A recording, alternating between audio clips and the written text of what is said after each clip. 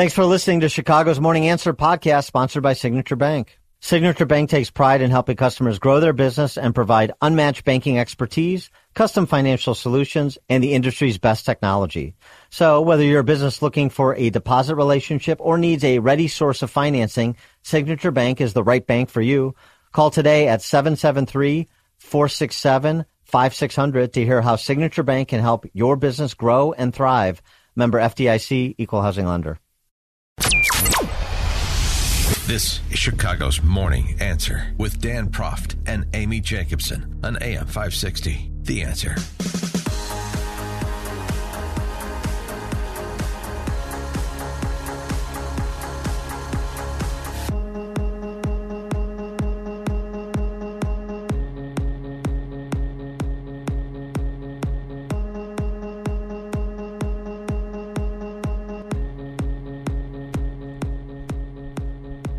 Top of the morning, Dan and Amy. So the other day we had day one of the House Oversight Committee looking at Twitter and social media and the collusion of outfits like Twitter with the FBI. Yesterday we had day one of the House Select Committee on the Weaponization of Government, chaired by Congressman Jim Jordan.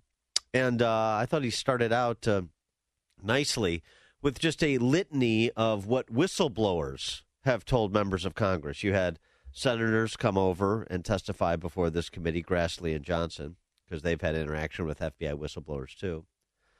But interesting laundry list of the allegations made by FBI whistleblowers.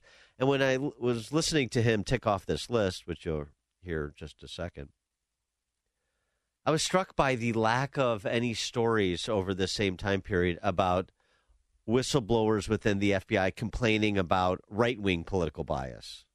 Oh, that's right. Have you it heard, only goes one way. Have you heard anything about trying to put the FBI or DOJ trying to put their finger on the scales for Republicans or for parents against teachers unions, or nothing from the direction of the left complaining about the right? And we certainly know the political persuasions of 30,000 FBI employees run the gamut. But all the whistleblower complaints are coming from one direction. I just thought it was telling.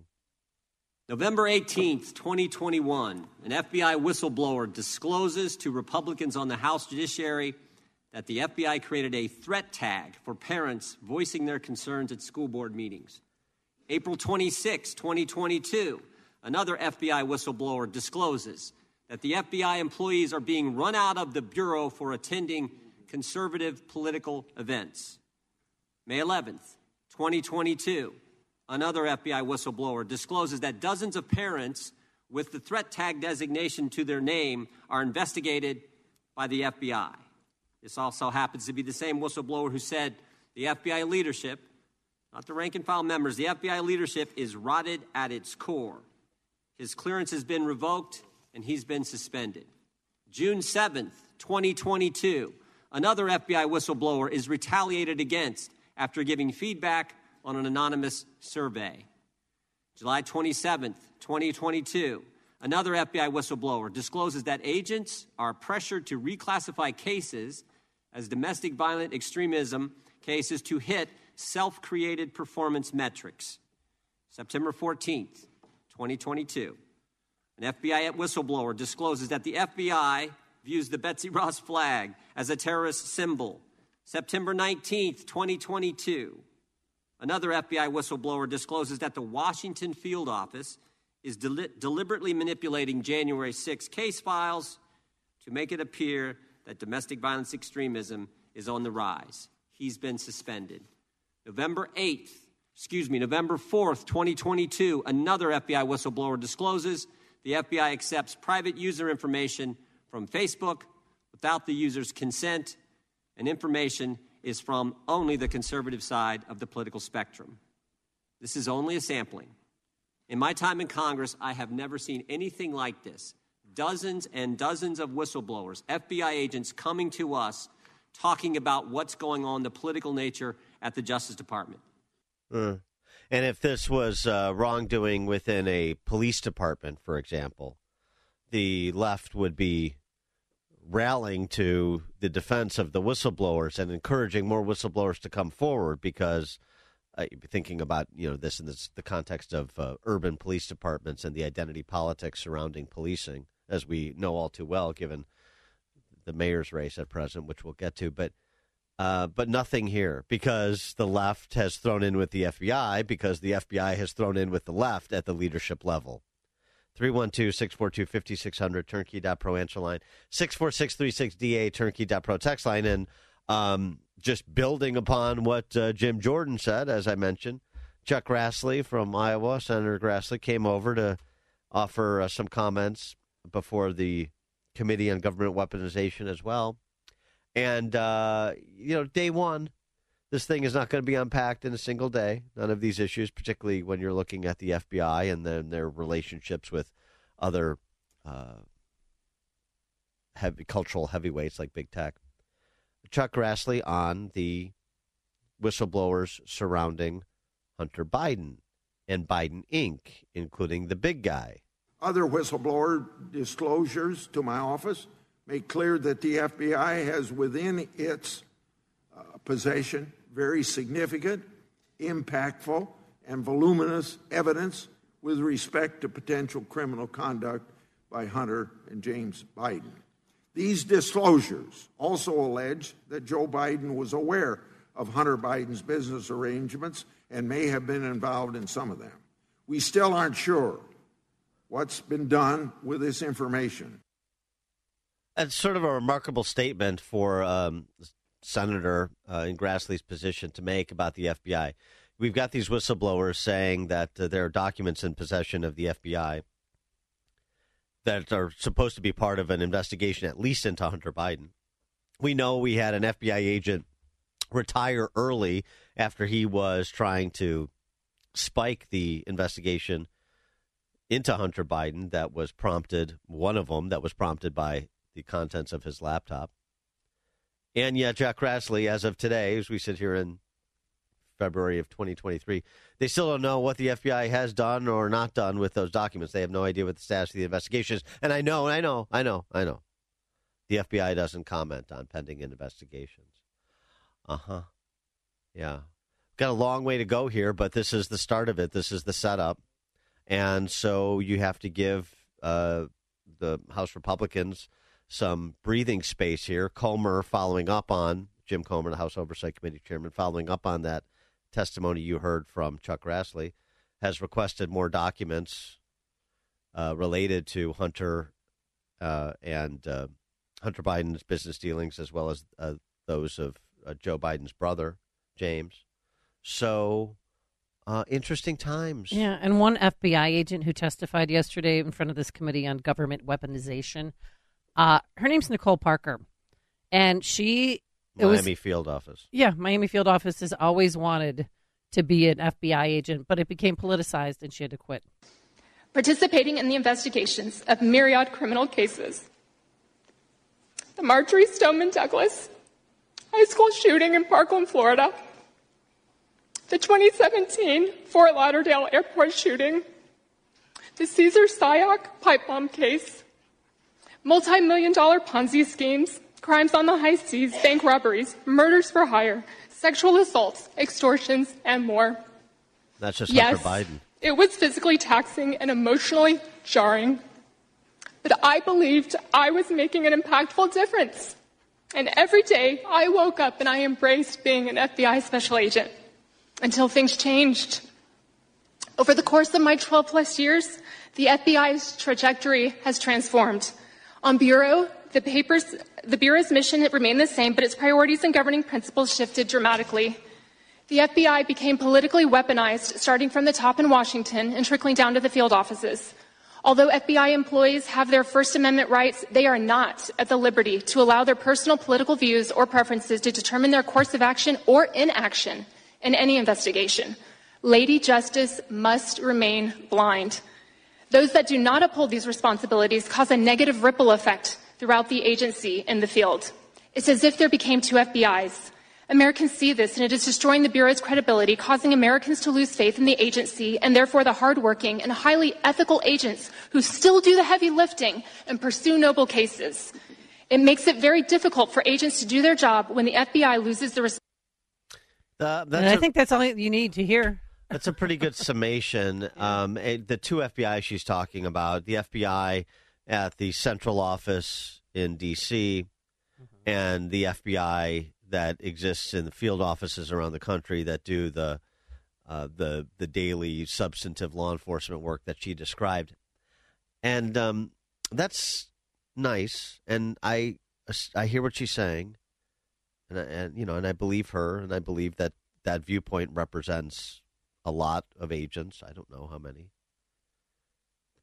but I got to say the evidence suggests that just as the fish rots from the head down, so has the FBI, and it has affected the field offices. And this would include the Department of Justice, too, because we have to include U.S. attorneys here as well. You can't tell me that what happened with Mark Houck in Pennsylvania is not evidence of what she's talking about impacting the field offices. I mean, the FBI agencies are targeting conservatives, and that's a graphic example. We also have this, concurrent to these committee hearings this week. Document released by an FBI whistleblower indicated that the FBI had planned to intensify its assessment and mitigation of radical traditionalist Catholics. Oh, yeah. Over the next 12 to 24 months due to concerns that white nationalists are increasingly making common cause with attendees of the Latin Mass. Are you serious? Oh, my God. Yes, they're serious. Well, that's a bit of a stretch, don't you think, Dan? I mean, come on. It's an invention. It's not a stretch.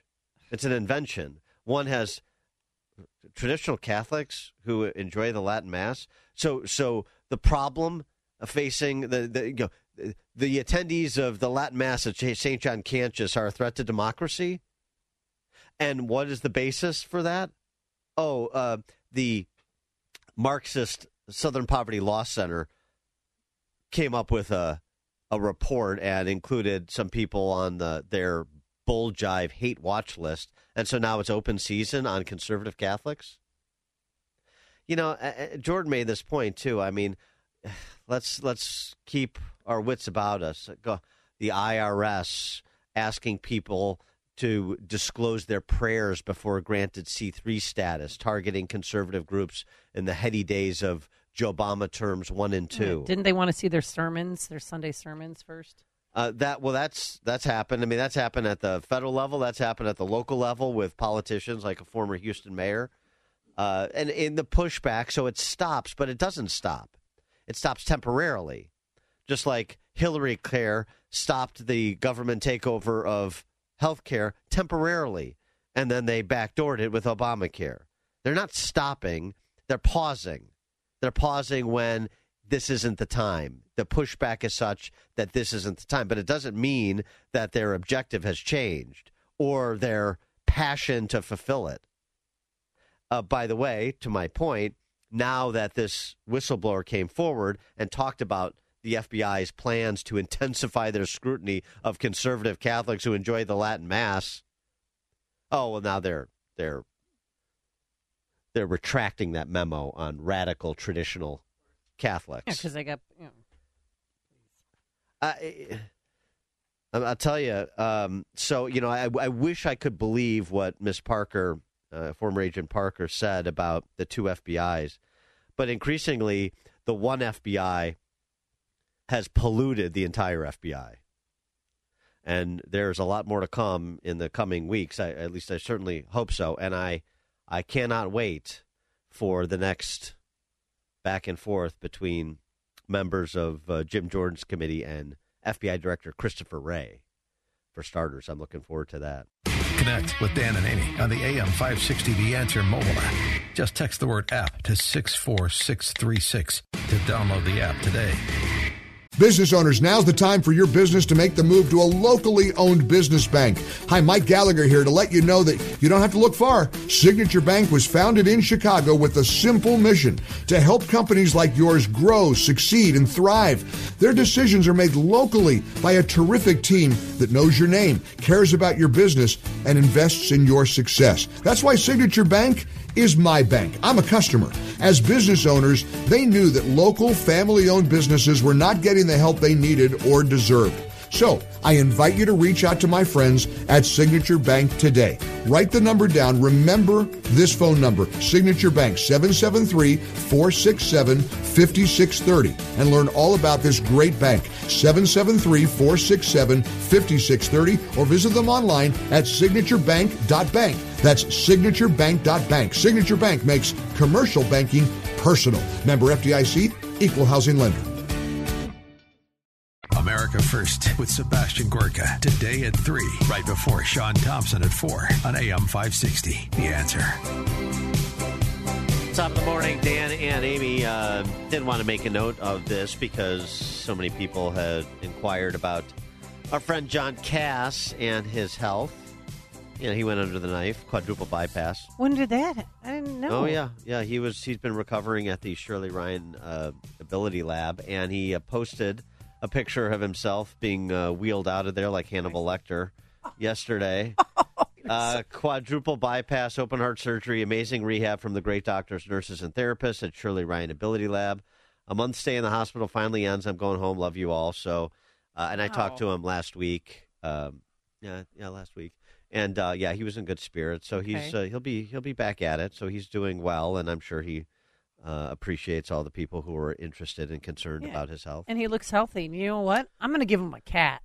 I think he looks better. I also think he thinks he looks good. I think he looks better with the beard. He's sporting a gray beard, because he's old. No, because, Yeah, but shaving wasn't a priority when he was in the rehab center. Well, also for an intellectual of Cass's caliber, the beard adds to the gravitas. Right. Yes. To the intrigue. John Cass is in the beard stage of his life now. And I think that's great. All right, so there's John Cass. Good. All right, so you didn't laugh at my cat joke. Hearing from him soon. By the way, he doesn't like cats. I know. That's why I want to give him a cat. Well, Thank you. Want him to go right I back want in him the to hospital. Suffer. Yeah, it's nice. He just got out of the place. All right, so this was interesting. Vice, the outlet, the media outlet, we'll call it a news outlet. They did these panels. It's basically a bunch of young urban leftists, not college kids. They're out of college. Okay. Which is even more frightening.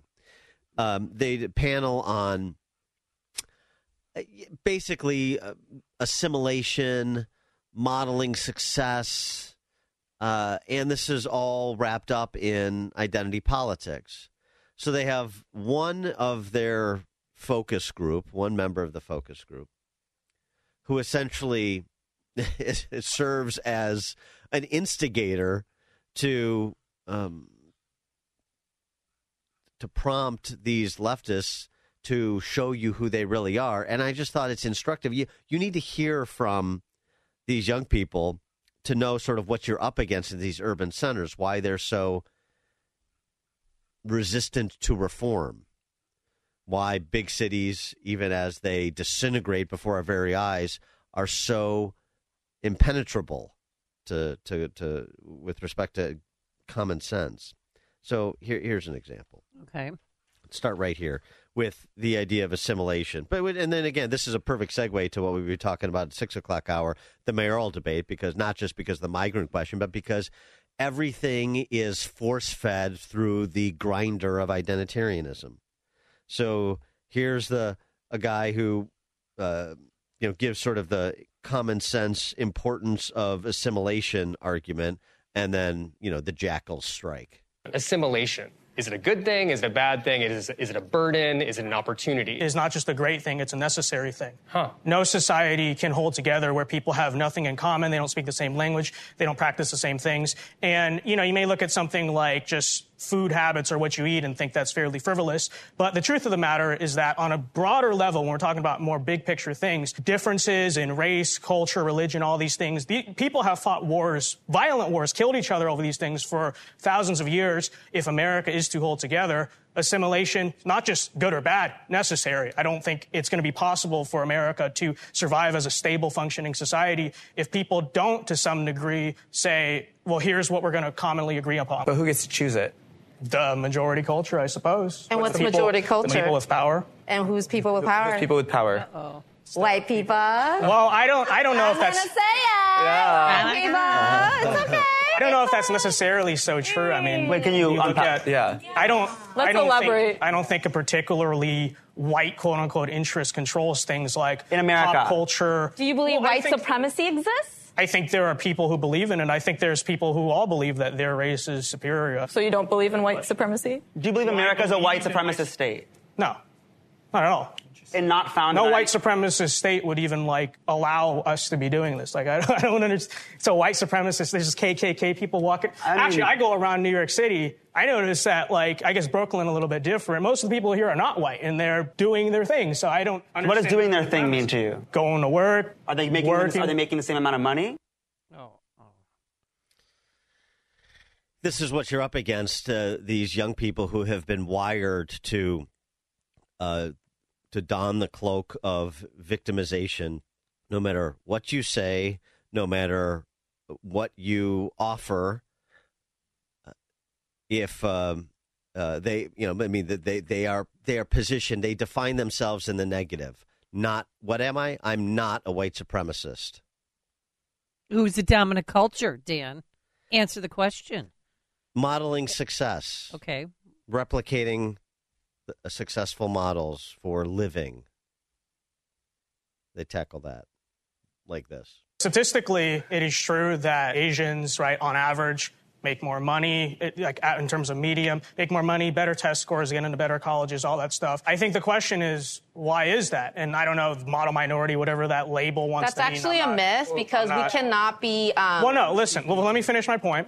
We need to observe what makes people successful and unsuccessful. And I think when you look at trends that are generally true in the Asian community, not of everyone, but are generally true, usually you have families that are sticking together. You have, people are taught to work hard in school, not get into trouble. I think that translates to why Asians en masse are successful. And I don't think you have to be Asian or white, for that matter, to not have kids out of wedlock, not, commit crime, not cause trouble, whatever it is. It's just a matter of common sense. That's what makes people successful. And if that's so-called assimilation, having a nuclear family, buying a house, going to school, whatever it is, then yeah, okay, call me a pro-assimilation then. I think there's a difference between assimilation and erasure. Yes.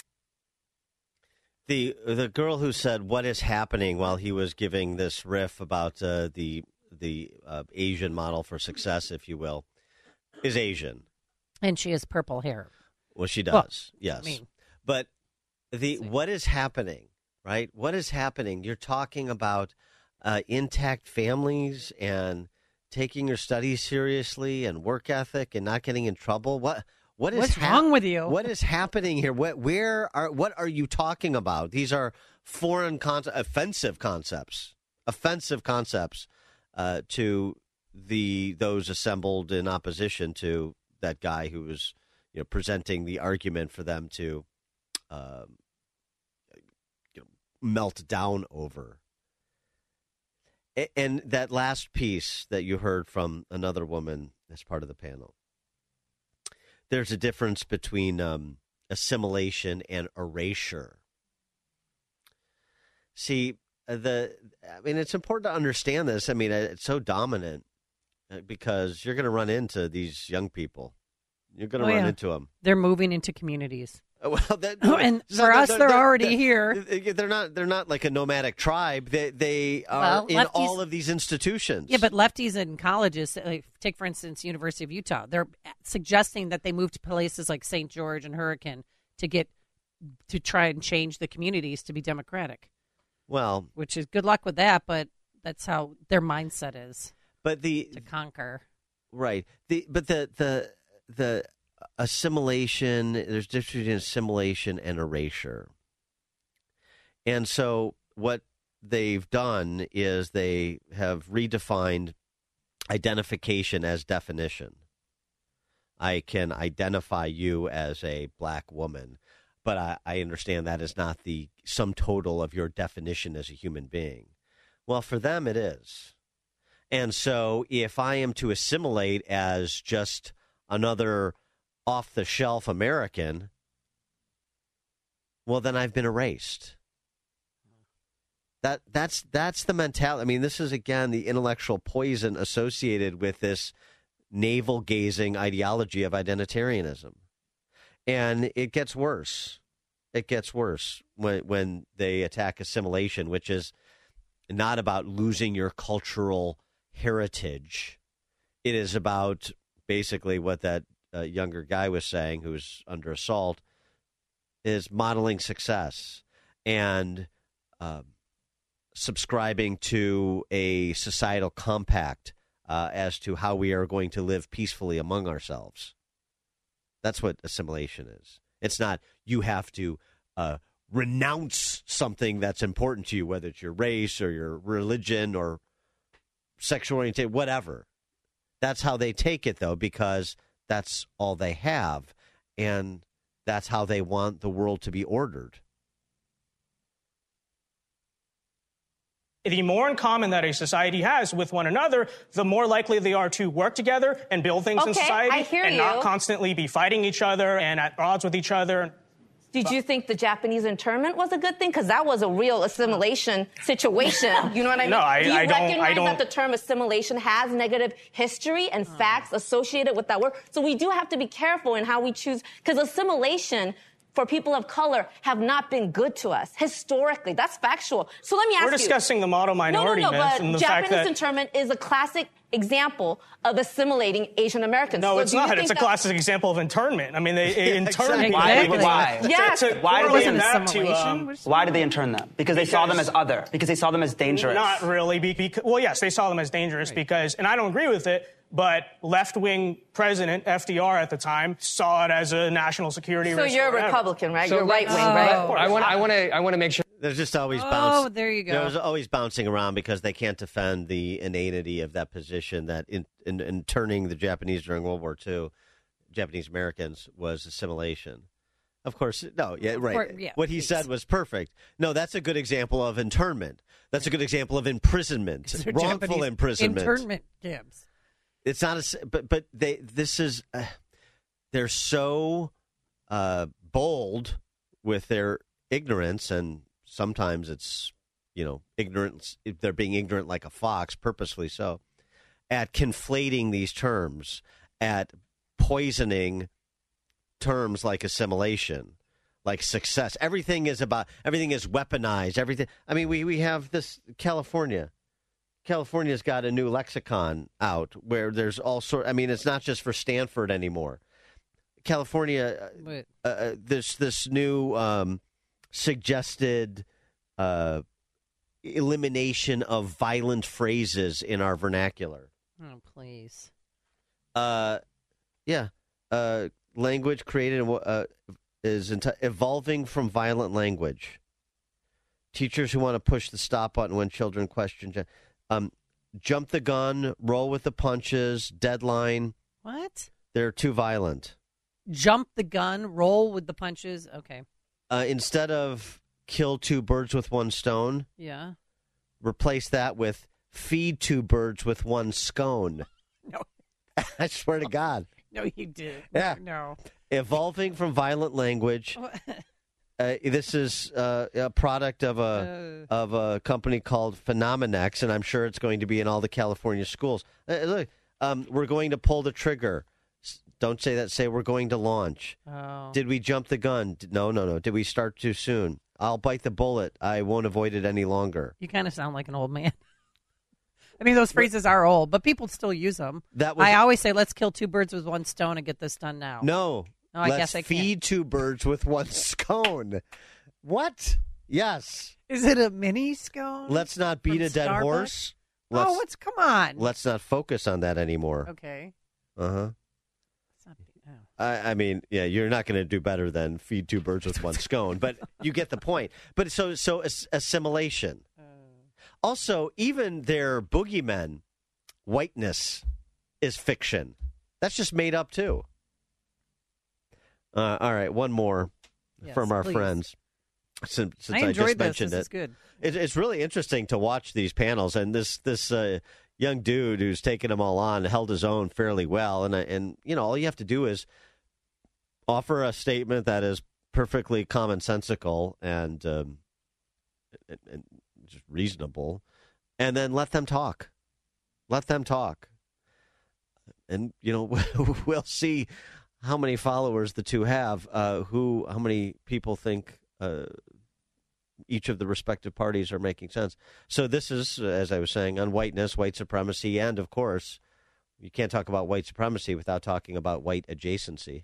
Instead of aligning ourselves with the black community who've been fighting for racial justice and liberation, right, and acknowledging our own privilege and putting our bodies on the line to fight for these movements, instead we banked on white adjacency, and here we are still being pushed. First of all, what exactly is white adjacency? Is it working hard, having families? I don't understand what the issue is. But then number two, let me finish my point. I think it is gaslighting when, again, the majority of violent attacks against Asians are not being perpetrated by white people to blame white supremacy. White supremacy as a construct is this idea that the norm of American is whiteness. Yes. That whiteness is the default. Standard. That whiteness is the standard that we all ought to aspire to. And we deviate from that. It's not just talking about KKK. Yeah. It's not talking about lynchings. It's about a mentality that we have absorbed. I'm gonna interrupt for a second. Yeah, well, unfortunately, the moderator interrupted where he shouldn't have, just like one of the moderators in Fox Chicago did last night in the mayoral debate.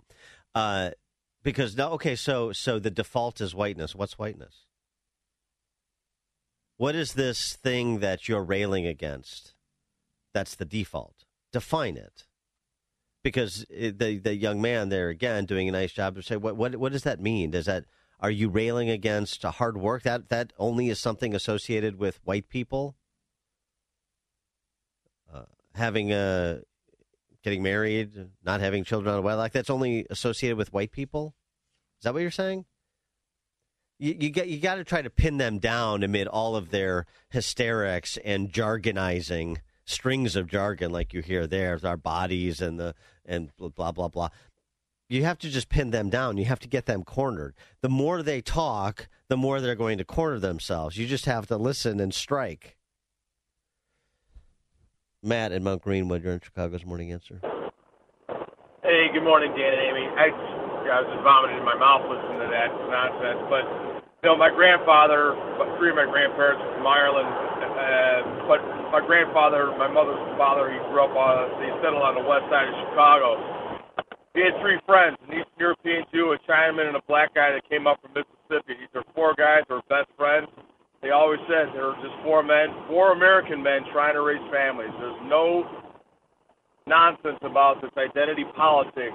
They were just four men who cared for each other and raised families. It was a beautiful thing, and that's the way I was raised. I never heard any racial garbage in my house, and I grew up on the South Side. And it's the way it should be. We're Americans. We're a great melting pot. And, kudos to this young man who was taking it from these fools. He did a great job. I appreciate it every day. Thanks for the comment. Yeah. Yeah, and, and this is also sort of an indictment of, it's sort of an indictment of Gen Xers, my generation, too, because these are their kids.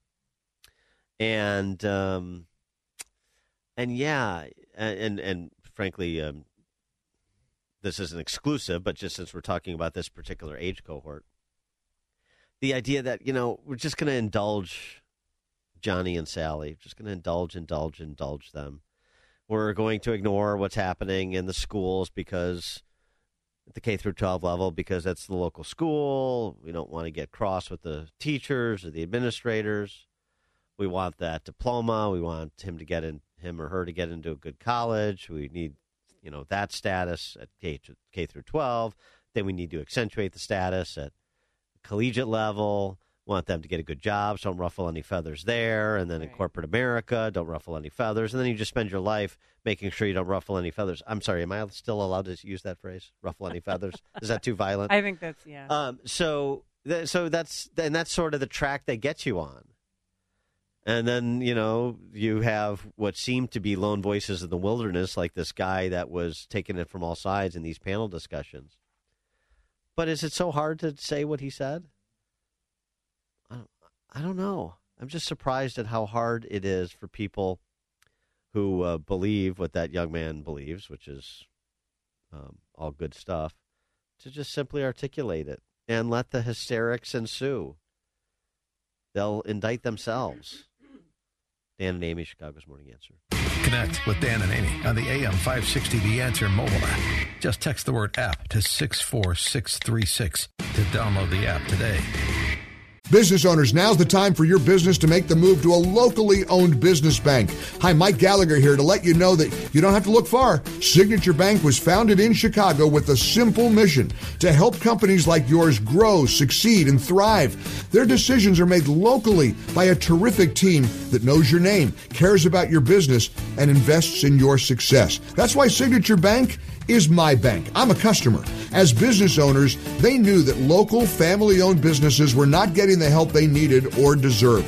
So I invite you to reach out to my friends at Signature Bank today. Write the number down. Remember this phone number, Signature Bank, 773-467-5630, and learn all about this great bank, 773-467-5630, or visit them online at signaturebank.bank. That's signaturebank.bank. Signature Bank makes commercial banking personal. Member FDIC, equal housing lender. This is Chicago's Morning Answer with Dan Proft and Amy Jacobson on AM 560. The Answer.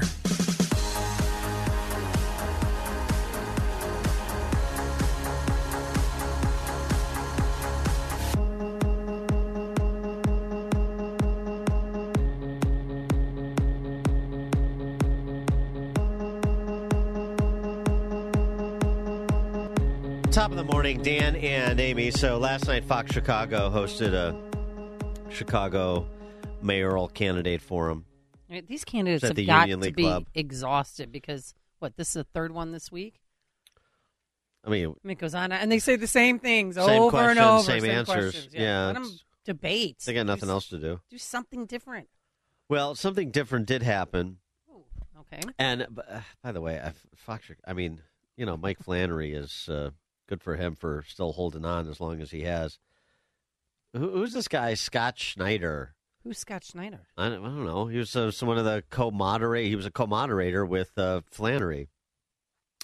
And is he his protege? Is he going to be? No, diggity? he doesn't know what he's is he even from Chicago? Does he know anything about anything? I don't know, and I don't want to get too far down that rabbit hole. But he did commit malpractice, and it ruined what could have been really the first really interesting, broad, extended exchange on something important among the candidates, and including the moderator, because Lightfoot went after Flannery, that we've seen in this debate. But he sidetracked it. Anyway, here it is. The questions, there was a litany of questions about Chicago Public Schools. Okay. Was it about the potential multi-billion-dollar fraud CPS committed, according to their own Inspector General? No. Was it about the systemic sexual abuse of children in the system? No, those weren't the questions. But there were other important questions, like about the schools that don't have any students, about the truancy rates, about the continued decline in student population. And when Flannery turned the question to Triple Threat and asked her, what about the incidents of truancy on your watch, Madam Mayor? Well, that's when she took a moment to seize and try to have her William Jennings Bryan moment. Oh, no. It was interesting. Okay. It was interesting. At least she's taking risks. Why are 45% of Chicago school kids So chronically absent? here's what I want to say, Mike. I'm listening to your questions. I'm listening to the answers of the colleagues. This may be the Fox News perspective on the city of Chicago and CPS. It's not the reality that I live in every single day. Well, you have disparaged our... No. Let me finish, please. You asked me a question. I'd like to finish. You are characterizing our kids that are exceeding all odds, working hard every day. And yes, the graduation rates are up despite the pandemic. Yes, they're getting scholarships at an amazing level. You're describing them as if they're dumb, lazy, and not doing anything. That's absolutely false. That is the question, premise. actually, Madam Mayor, the question was about the 45% of kids who are chronically absent. Here's what I know. Why are they not in class? Here's what I know, Mike. The reality, and I'd invite you to come with me sometime to an elementary school or high school, and here's what you would see. Building principals, doing everything they can to knock on doors literally to bring those kids back. Yeah, we lost some kids during remote learning, but we have gotten them back. Here's what I also know, that we have put in a ton of resources to make sure that those kids that are struggling, that they have a place in school, that they are learning, and that they are thriving. That is the reality. Do we have challenges? Absolutely. But I do not accept the premise of the last four questions that describe CPS in such a We've got to move on. I want to talk a little bit about business. No, we don't have to move on, Scott.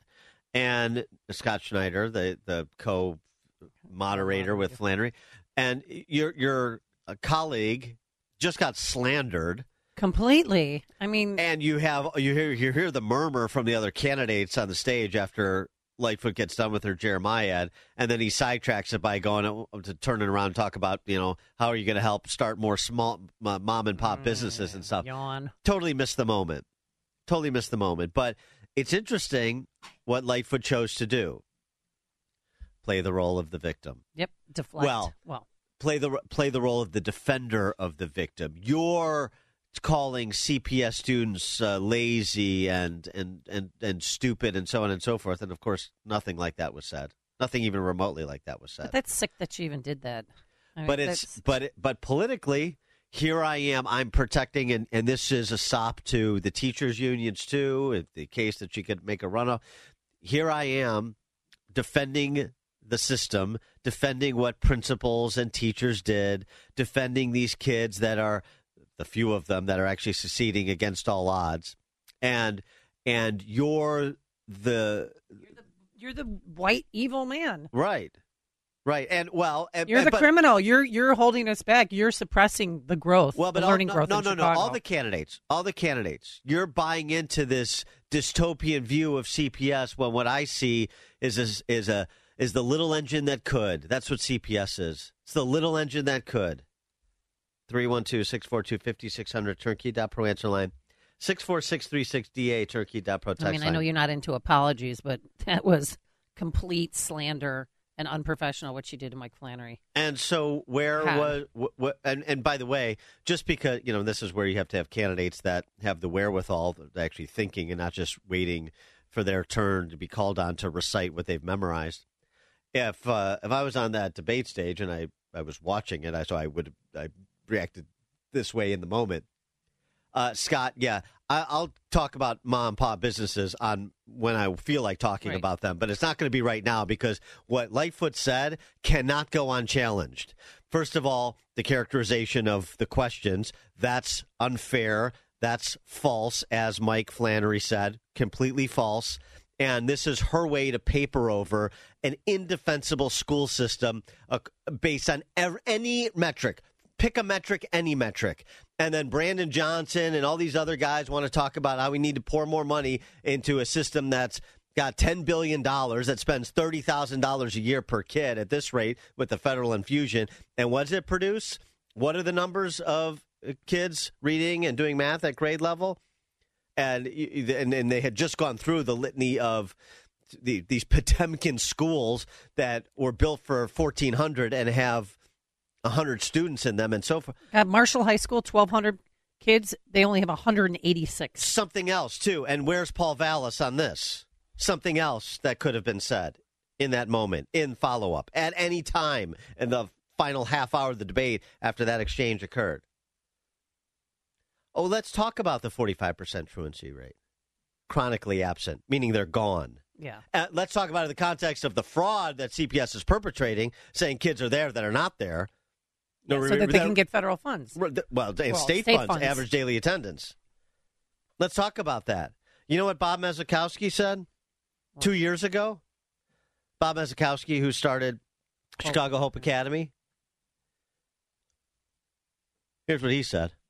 Do you think the kids on the west side and the south side are really paying attention on Zoom when it's loud in the background and your mom's getting high?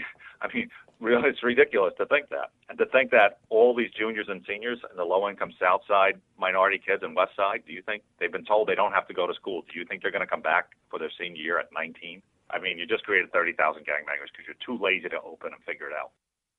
You just created 30,000 gangbangers because you're too lazy to open the schools and figure it out. Yeah, well, there was rich white kids on the north side that completely dropped out of school, too.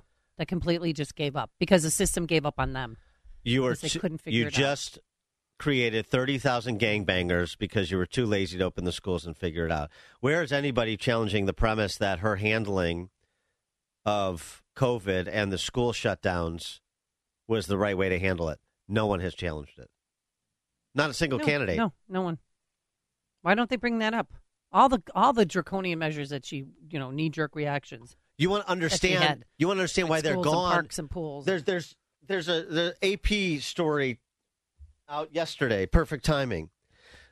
Stanford University's big local news project and Stanford education professor Thomas T. found an estimated 230,000 students in 21 states whose absences cannot be accounted for. They didn't move out of state. They didn't sign up for private school or homeschool.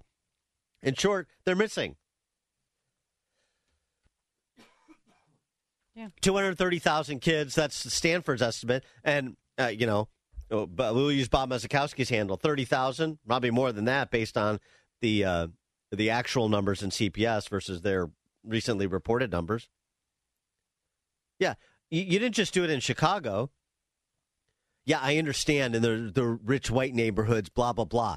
Let's just talk about the content. Let's talk about what's happening in the not-so-rich areas where you don't have sort of the parental involvement, generally speaking, and you do have endemic violent crime.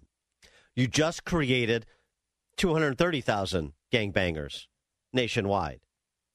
Oh, I can't connect the dots between why we've seen historic increases in violent crime in urban centers. 230,000 kids are missing. Nobody knows where they are. Yeah, Bob Mazikowski does, and he did 2 years ago.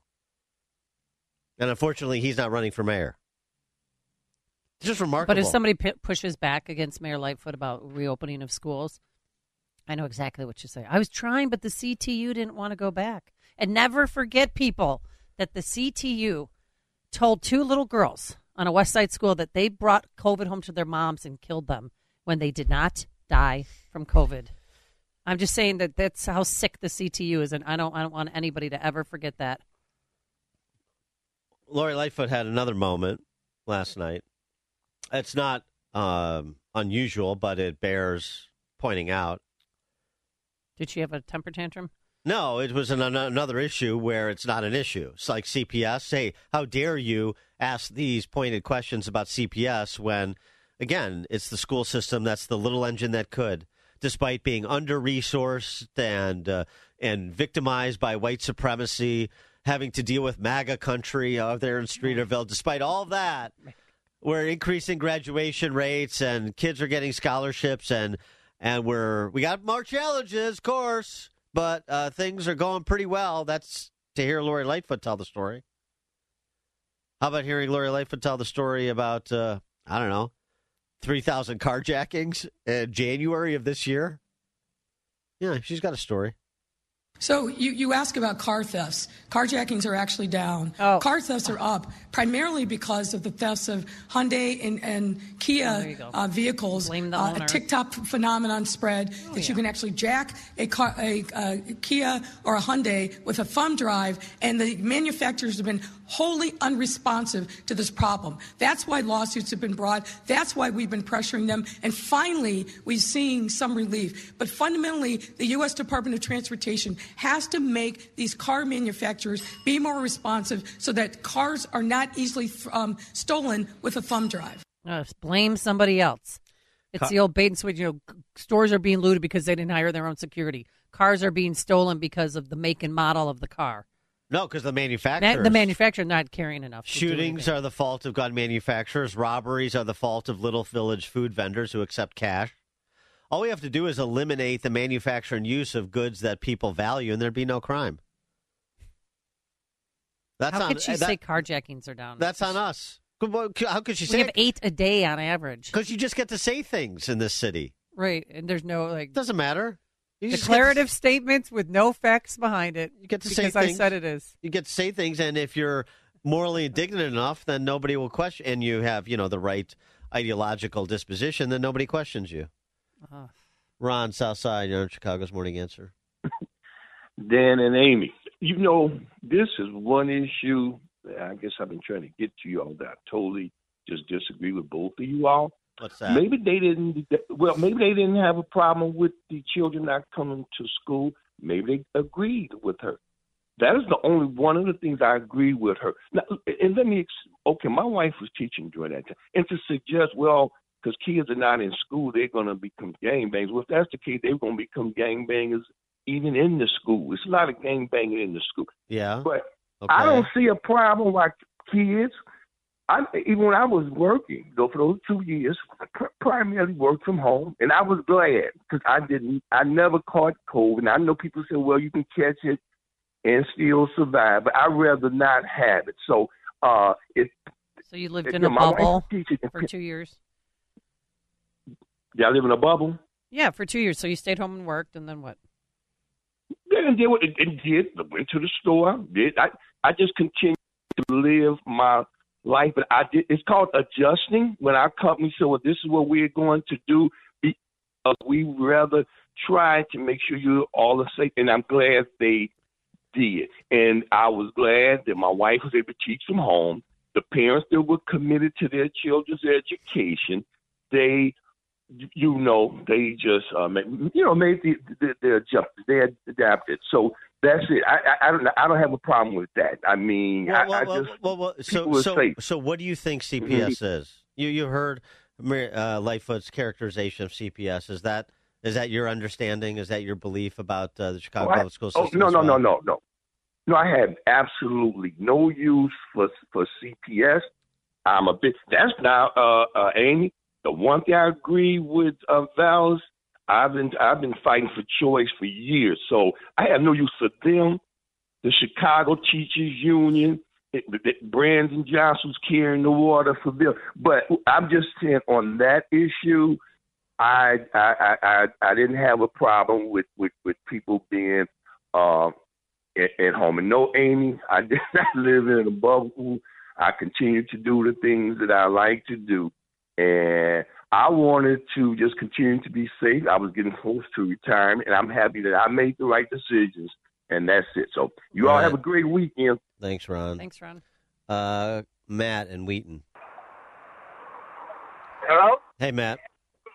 Hey, she gets to say whatever she wants because they asked her about carjacking, which is a violent crime, usually taking a car from a person who's in the car, and yes. She started talking about thumb drives, which is a stolen car, which is unoccupied. So she deflected and lied.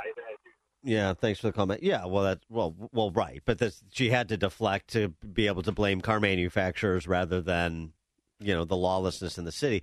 Also, right. Something again too. She made mention, Lori Lightfoot, she made a mention of the Cook County court system. She didn't go after Kim Foxx, but she did make mention of the Cook County court system.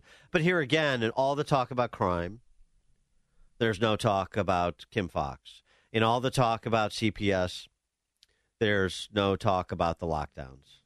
There's no talk about the actual resources that are there because everybody else wants to continue to pour more money into it because that's what their adult political allies want. And people like Paul Vallis in particular are afraid to talk about that reality because he's just afraid to take anybody on. He just wants to defend his record and run through the highlights, the abstract from his policy papers. And that's what he did again last night. Okay. Corey Woodlawn. Hey, morning, Dan and Amy. CPS is a monopoly. Like all monopolies, they produce a very poor quality product at a very high cost. And unless we get better choice in there, this isn't going to stop. And most of these candidates running for mayor, CTU stood them up. They're going to ask for more money for their workers. That's all they want. More money at the system. Thanks. Where is the money? I mean, how much is it per pupil? And some kids that aren't even there. Where is that money going toward? Right. I've been in the system for 6 years. We're not getting any of this. Yeah, it's been a mystery for a long time when you start to back out the costs. Like we've done this exercise on the air. here's the cost per here's the spend per classroom, the teacher, the students, the materials, the administrative overhead, and you still come up with a shortfall. Well, what about the COVID money? In terms of the accounting, not in terms of the resources. I mean, I'd be fine if teachers got raises. There's a lot of good teachers out there in CPS. Trust me, they're not all bad, and they deserve raises. But where's this money going? Nobody ever said that. Yeah, okay. Nobody ever said there wasn't. That's a straw man argument. Nobody ever said there wasn't good teachers in CPS. That the feeling that you need to sort of qualify to have a conversation about CPS. CPS is a catastrophe. Absolute rolling catastrophe. It's a criminal enterprise is what it is, actually. That apparently is above the law and has been for a long time. So, right, some kids will escape and some adults are there for the right reasons, doing the right thing. So what? We're talking about the system writ large. Absolute criminal enterprise. And I'm not just talking about the sexual abuse. I'm not just talking about the financial fraud. I'm talking about a system that prevents children from even having the opportunity to access the kind of instruction that will prepare them for life.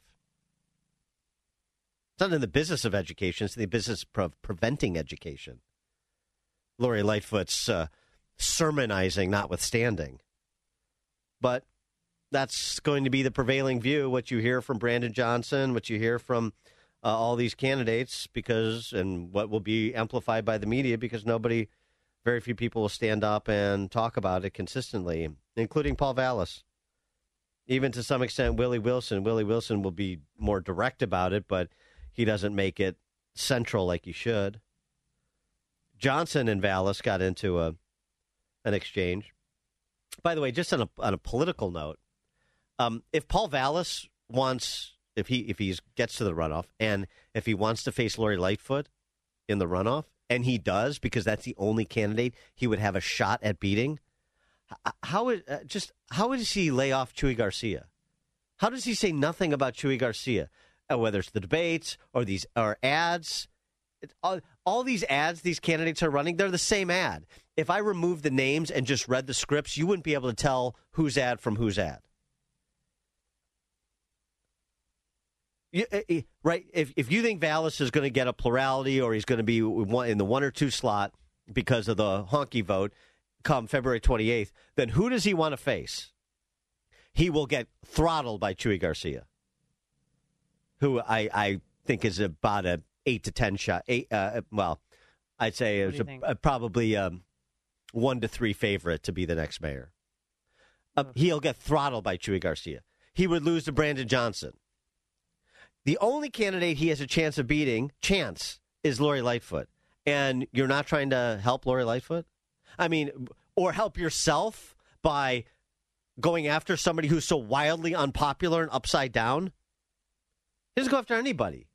Listen to this exchange between Vallas and Johnson, and it's not really an exchange. The only reason Vallas even responds is because Johnson launched a frontal assault. Look, as a public school teacher, I can tell you I've seen the devastations of poor investment. And everybody knows that wherever Paul Vallas has been in charge of the finances in the city, no matter what city he was in, he was fired. Look, we are living out the But can I ask, what are we going to do about 20 schools we got to talk about how that are almost empty? We got to talk about how we got here. You can't talk about solutions if we're not being honest about how we got here. And the fact of the matter is that the poor financing proclivities of Paul Vallas is how we ended up in this mess. That's why I'm a proponent of sustainable community schools, making sure that we are investing not just in early childhood education, but investing in bilingual education. We have to get our fiscal house in order, but we can't do it by going backwards to failed policies of Paul Vallas. Mr. Vallas. I mean, just hold there for Brandon. So fewer students, cratering student population, empty schools, and Brandon Johnson more money. And we're going to impose a city income tax. Brandon Johnson is scary. The only person who could actually make things markedly worse than Lightfoot or Chuy Garcia is Brandon Johnson. So maybe I should switch my allegiance over to Brandon Johnson to get worse faster. If maximum punishment is the order of the day, then Brandon Johnson is my candidate for maximum punishment. But here's Vallis's response. Why are 45% of Chicago school kids? I'll let people fact check that. After all, getting praised by 3 presidents for our reforms in Chicago. And I hate to say this, Brandon, but besides negotiating 2 collective bargaining agreements without a strike or ever shutting down schools, we left the schools with $1 billion in cash balances and 125,000 more students than they have today. So, I mean, those are just facts. But let me tell you something very quickly. Right now, there are 56,000 kids who attend charter schools, and they are not allowed to occupy public school buildings. So if you wanted to fill those empty buildings, you could allow those public charter school children to move their operations into those buildings. Really well. Yeah. Paul Vallis confirmed my support for him to be the CPS superintendent. Because that's what he's running for. He doesn't think he is, but that's what he's running for. He's a technocrat or budget director. He's running to be a technocrat. He's running to be a chief of staff. He's running to be a superintendent. He's not running to be a mayor. He just doesn't know it. Connect with Dan and Amy on the AM 560 The Answer mobile app. Just text the word app to 64636 to download the app today. Only the biggest stories, only the biggest guests, and only the biggest opinions. This is AM 560 The Answer. Top of the morning, Dan and Amy. This is a remarkable column by a whistleblower, 42-year-old St. Louis native named Jamie Reed. There are more than 100 pediatric gender clinics across the United States. I worked at one. What's happening to children is morally and medically appalling. Jamie Reed describes herself thusly: queer woman, politically to the left of Bernie Sanders. My worldview has deeply shaped my career. I've spent my professional life providing counseling to vulnerable populations, children in foster care, sexual minorities, the poor. For 4 years, I worked at the Washington University School of Medicine's Division of Infectious Diseases with teens and young adults who were HIV positive. Through childhood and adolescence, I did a lot of gender questioning myself. I'm now married to a trans man. And together we're raising 2 biological children from a previous marriage and 3 foster children we hope to adopt. That background is sort of important as context for what you're about to hear next. All that led me to a job in 2018 as a case manager at the Washington University Transgender Center at St. Louis Children's Hospital, which had been established a year earlier, 2017. WashU has that? At the St. Louis Children's Hospital, just like everywhere else, at Lurie's, all the big cities. We've gone through a lot of them. A lot of them have been exposed. Apparently, Washington U's is getting exposed now. St. Louis Children's Hospital getting exposed, like Libs of TikTok, we talked about yesterday, exposed Boston Children's Hospital. Oh, yeah, a program that AOC didn't think existed. Well, yeah, despite her attempt to continue to run interference for it, because that's what you do when you're a member of a cult. During the 4 years I worked at the clinic as a case manager, writes Jamie Reed, I was responsible for patient intake and oversight. Around 1,000 distressed young people came through those doors during those 4 years. The majority of them received hormone prescriptions that can have life-altering consequences, including sterility. Oh, boy. I left the clinic in November of last year because I could no longer participate in what was happening there. By the time I departed, I was certain the way the American medical system is treating these patients is the opposite of the promise we make to do no harm. Instead, we are permanently harming the vulnerable patients in our care. So, some examples of what led her to quit her job and write this op-ed. Soon after my arrival at the Trans Center, I was struck by the lack of formal protocols for treatment. The center's physician co-directors were essentially the sole authority. One of my jobs was to take intake for new patients and their families. When I started, there were probably 10 such calls a month. When I left 4 years later, there were 50, and about 70% of the new patients were girls. Sometimes clusters of girls arrived from the same high school. Oh, because, if Sally's going to do it, I might as well do it too. Let's all just go do it. And no girl at that age wants their period. Sorry. But a 5x increase in calls in 4 years.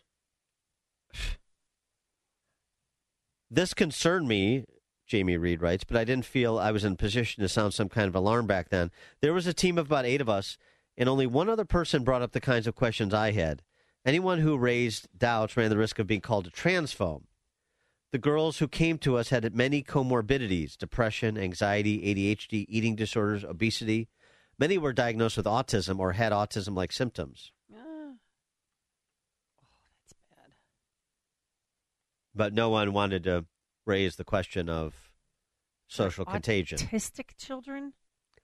The doctors privately recognized these false flag diagnoses as a manifestation of social contagion, privately. They even acknowledged that suicide has an element of social contagion. But when I said the clusters of girls streaming into our service looked as if their gender issues might be a manifestation of social contagion, the doctor said gender identity reflected something innate. So let the transitioning begin. And for those who are proponents or defenders of this, well, there are safeguards. You hear that. Safeguard, you have to get a therapist letter. You have to you know how therapist, easy you have it to is get a therapist letter. to get a therapist letter? Yeah, I do. You just go to that clinic and they'll get a therapist who's on staff to write the letter. It's real simple. It's like how they feel. Everyone's catering to all their needs. And that's exactly what Jamie Reed said. To even make it more efficient for therapists, we offered them a template for how to write a letter in support of transition. The next stop was a single visit to the endocrinologist for testosterone prescription. That's all it took.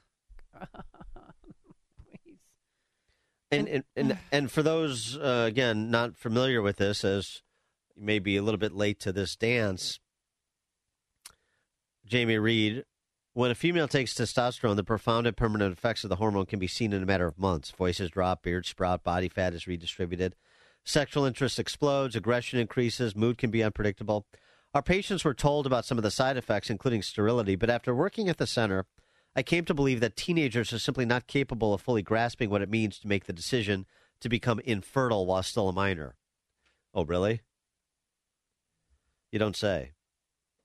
But she is saying, and appreciative that she is, that what she saw from her experience with 1,000 people that she did intake for is that they didn't appreciate the consequences of the choices they were making. Many encounters with patients emphasized to me how little these young people understood the profound impacts of changing gender would have on their bodies and minds. But the center downplayed the negative consequences and emphasized the need for transition. This is always great, too. The studies, because, these are all men and women of science and data. Right, of course they are. On their website, St. Louis Children's Hospital, the studies we have show these kids often wind up functioning psychosocially as well or better than their peers. That's what it says on the website. Mm-hmm. What Jamie Reed says. There are no reliable studies showing this. Indeed, the experiences of many of the center's patients prove how false these assertions are. And she has examples that she provides. One, on Friday, May 1st, 2020, a colleague emailed me about a 15-year-old male patient. Oh, dear, I'm concerned the patient does not understand what bicalutamide, whatever. What it does to them. It's a medication used to treat metastatic prostate cancer. One of its side effects is that it feminizes the bodies of men who take it, including the appearance of breasts. The center prescribed this cancer drug as a puberty blocker and feminizing agent for boys. As with most cancer drugs, this drug has a long list of side effects, and this patient experienced one of them, liver toxicity. He was sent to another unit of the hospital for evaluation and immediately taken off the drug. Afterward, his mother sent an electronic message to the trans center saying we were lucky her family was not the type to sue. Ooh. How little patients understood what they were getting into was illustrated by a call we received at the center in 2020 from a 17-year-old biological female patient who was on testosterone.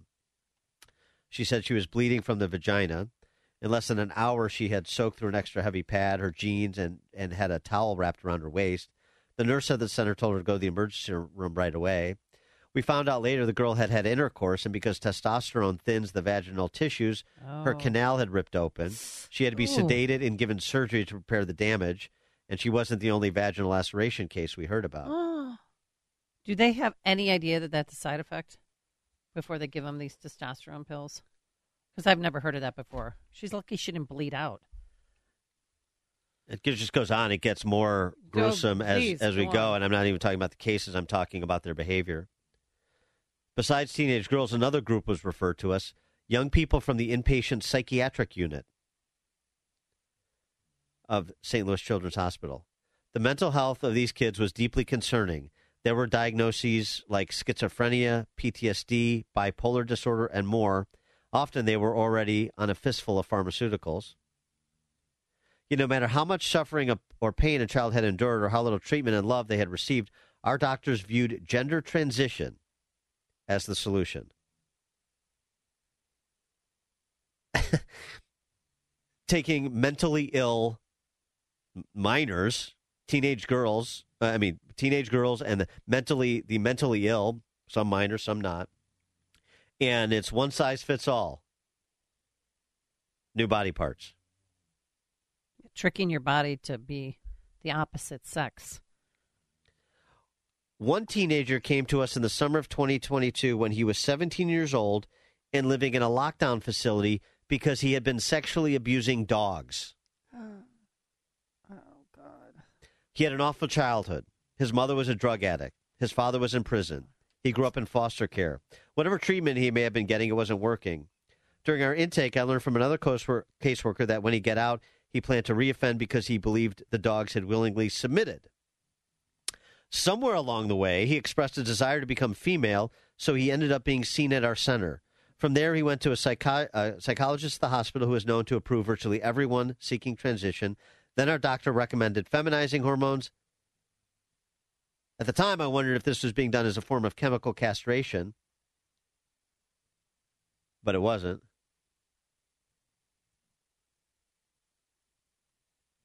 Molesting dogs. But he expressed a desire to be feminine, to be a woman, and so just give it to him. Let's get him in the program. It's a moneymaker. What did they say? $50 billion by 2035. This business. I think $3 billion. Oh, $3 billion. But regardless, it's a moneymaker. But this pathology is so much deeper. This is more than about money. As I said, it's about a subculture. This is a cult. Yeah, a cult. Trans people are 19 times more likely to commit suicide. These examples are, wow.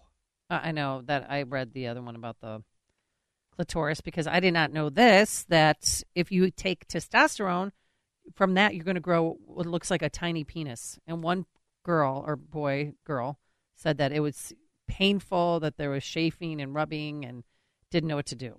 And then the whistleblower said, wow, we hurt this kid. She goes on to talk about the lack of parents' involvement, the lack of regard for the rights of parents, the regret of people who began the transition, the culture where you're either on board with this or there's the door. Oh, yes. Conform or die, yes. And even, seriously, even if you question it, you're right. You're labeled a transphobe. In the spring of 2022, a concerned young man who had an intense obsessive-compulsive disorder that manifested as a desire to cut off his penis after he masturbated. Oh, boy. This patient expressed no gender dysphoria, but he got hormones. I asked the doctor what protocol he was following. I never got an answer. Just give him all like hormone treatments and let God sort it out. Yeah. Bob in Mount Prospect, you're on Chicago's Morning Answer. Hey, hi. How are you today? Just something I heard several months ago is that the federal government, through selective service, has established gender. That males, that males who transgender to females are still required to and eligible to be drafted. And males females to male are not required to register for the draft or be drafted. Thanks for the call, Bob. Marty, Naperville. Who invented these drugs? I mean, who sat there and said let's put billions of dollars into research on these drugs? Obviously, it's going to pay off for them. But down in Florida, they got these stores called You Pull It. You pull into a shopping mall, and there's a store called You Pull It, where if you got a bad tooth, you just go there and get it yanked. Are they going to start having these places in strip malls too, called Dr. Frankenstein's or something? I mean, it's just who comes up with this stuff? Well, testosterone wasn't created to help trans kids. It was created to help men feel more manly, men later on in life, not kids. Also, I mean, you had a prostate cancer drug being repurposed to feminize men. Yes. So, it's not the originally intended conceived use. Something else, though, too, since we're talking about a social contagion and we're talking about a complete lack of medical ethics in so many hospitals and universities, clearly, you think it's going to stop? The video game The Sims, SimCity and all that, popular game, giving teen female characters double mastectomy scars and chest binders. Gross. Right. In Clown World. In Harry Potter. There's a first trans character in Harry Potter, right? Did I see that? Yeah.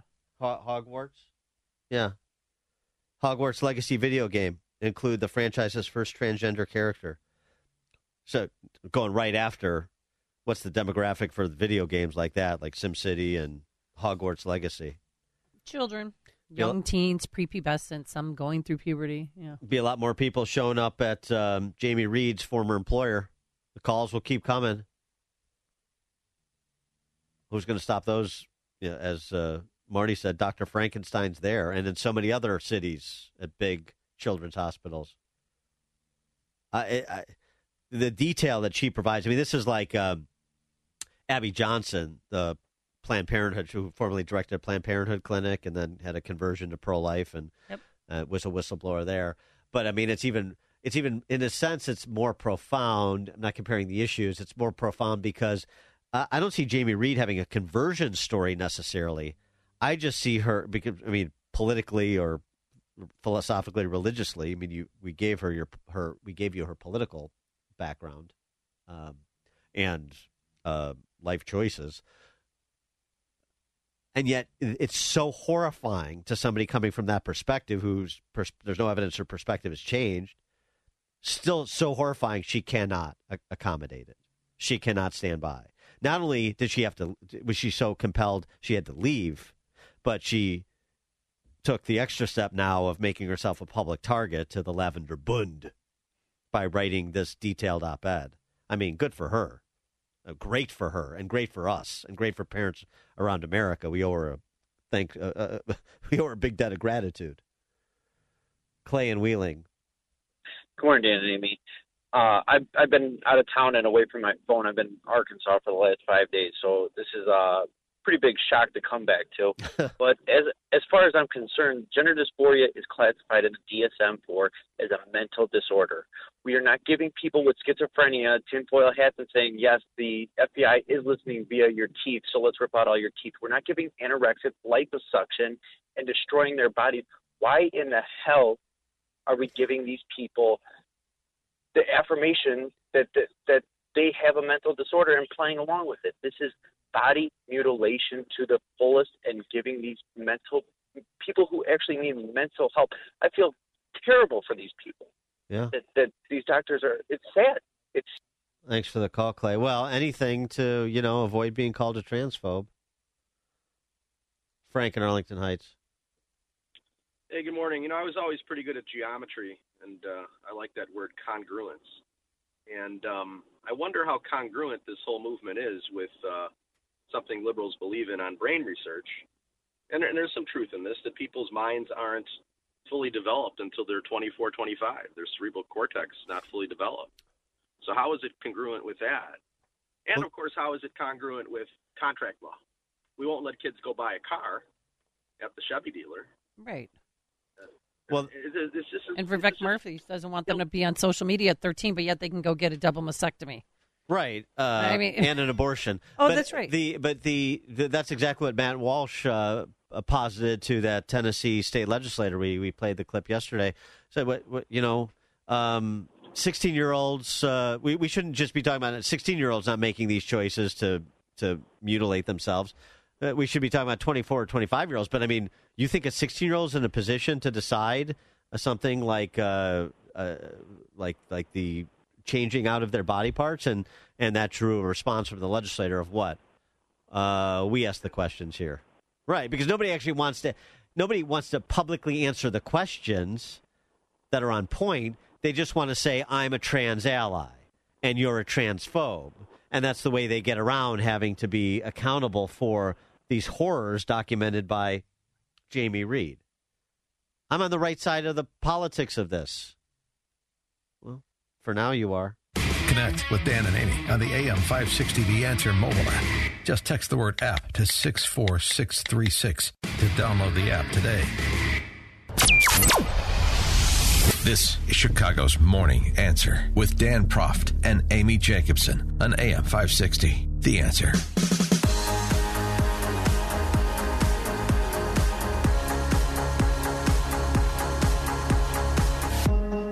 Top of the morning, Dan and Amy. Here's what Mr. 10%, the big guy, President Biden, had to say about classified documents in his possession when he was gently queried by Judy Woodruff the other day.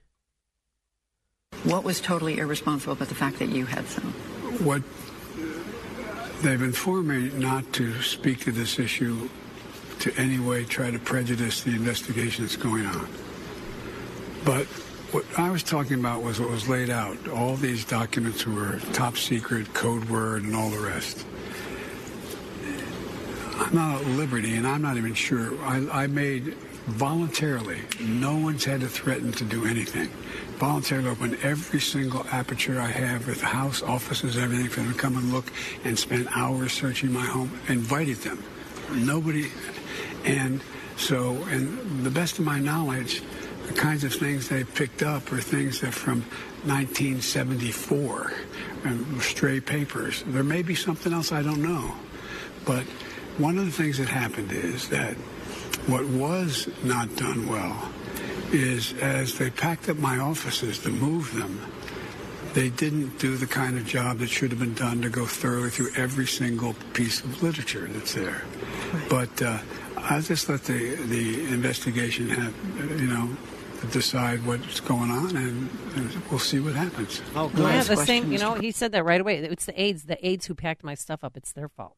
Stray papers, 1974. What was going on? Wait a second. I thought you don't know anything about them. Oh, right. Yeah. So let's let the investigation go on. I completely agree, and I assume that the big guy would have the same attitude toward the investigation into his son Hunter, and by extension his entire family, as per testimony from Iowa Senator Chuck Grassley before Jim Jordan's House Weaponization of Government Committee yesterday.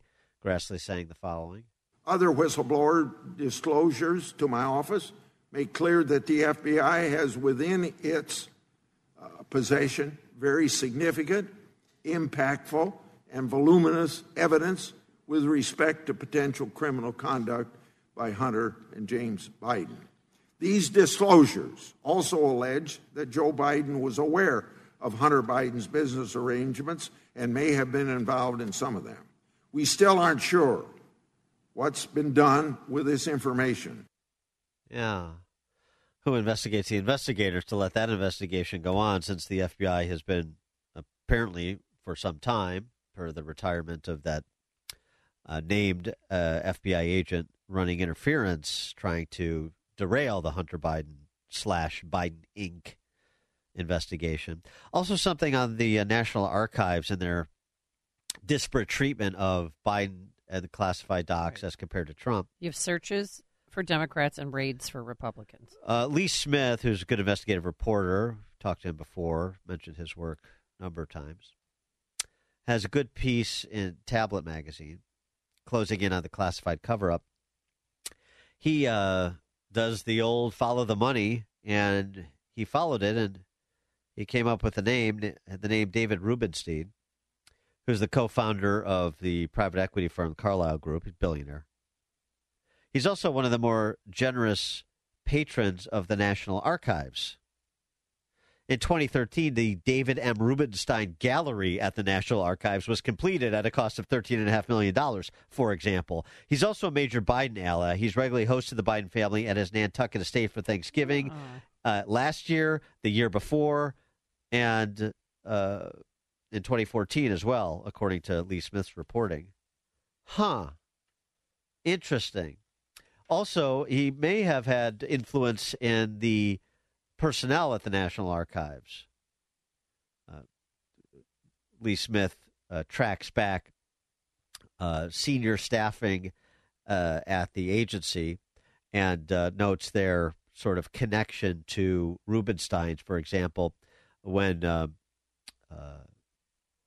David Ferrero, the recently retired chief archivist, was appointed by Barack Obama in 2009 to lead the National Archives, he was the university librarian and vice provost for library affairs at Duke University. At the same time, Rubenstein was the chair of Duke's Board of Trustees. The nominee to replace Ferriero, Colleen Shogan, is also affiliated with Rubenstein. She's currently the director of the David M. Rubenstein Center at the White House Historical Center. Perfect. It's a wonderful life. Do you know David Rubenstein? No. I don't. But I do work for the David Rubenstein Center. But I don't know if I've met him. I wouldn't. No. Did he weigh in on my behalf? Absolutely not. Very interesting. Well, just some fun. But again, Joe Biden's posture on these things, as you know, because he favors an independent Department of Justice, is to let the investigation run. Meanwhile, that's the signal to the politicized FBI to do everything they can to disrupt said investigations before they run. Scott McKay is the publisher at The Hayride, contributing editor at The American Spectator, and the author of the Revivalist Manifesto. And he joins us now. Scott, thanks for being with us. Appreciate it. Hey, guys. I haven't read that Lee Smith piece, and I got to get on that this morning. That's crazy. Isn't it? Is it fun? Perfect. It's not a surprise. Happy coincidences? Right? Good scene in the movie. Yeah, right. Yeah, so anyway, no influence peddling. Well, it's not a surprise, right? Because everywhere you look, you find things just like this. So, why not the National Archives? And when you start to see this disparate treatment between, Joe Biden and Donald Trump, there was always going to be some connection that would explain that disparate treatment on something that used to be a fairly obscure issue of, the papers of these guys and whatever.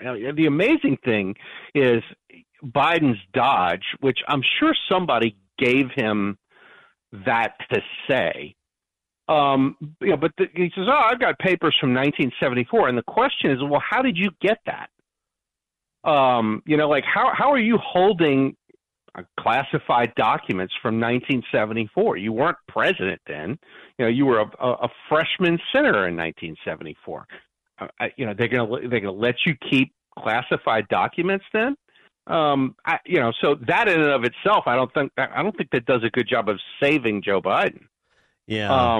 And the real question here is obviously I think the House is going to do their job of holding him accountable, but I don't know that you're going to get any cooperation from the investigative agencies or the media, or at least the legacy corporate media. I mean, I think that, I was on a show earlier this week. We were talking about it's starting to look like Biden Filegate was really sort of a shot across the bow that somebody cooked up, which is, okay, we're going to do all this to let you know it's not a good idea to run in 2024. Well, I know. But, I know. Are we going to take you out? No. Yeah, I know that was a very popular theory that was being bandied about by all sorts of conservative talkers.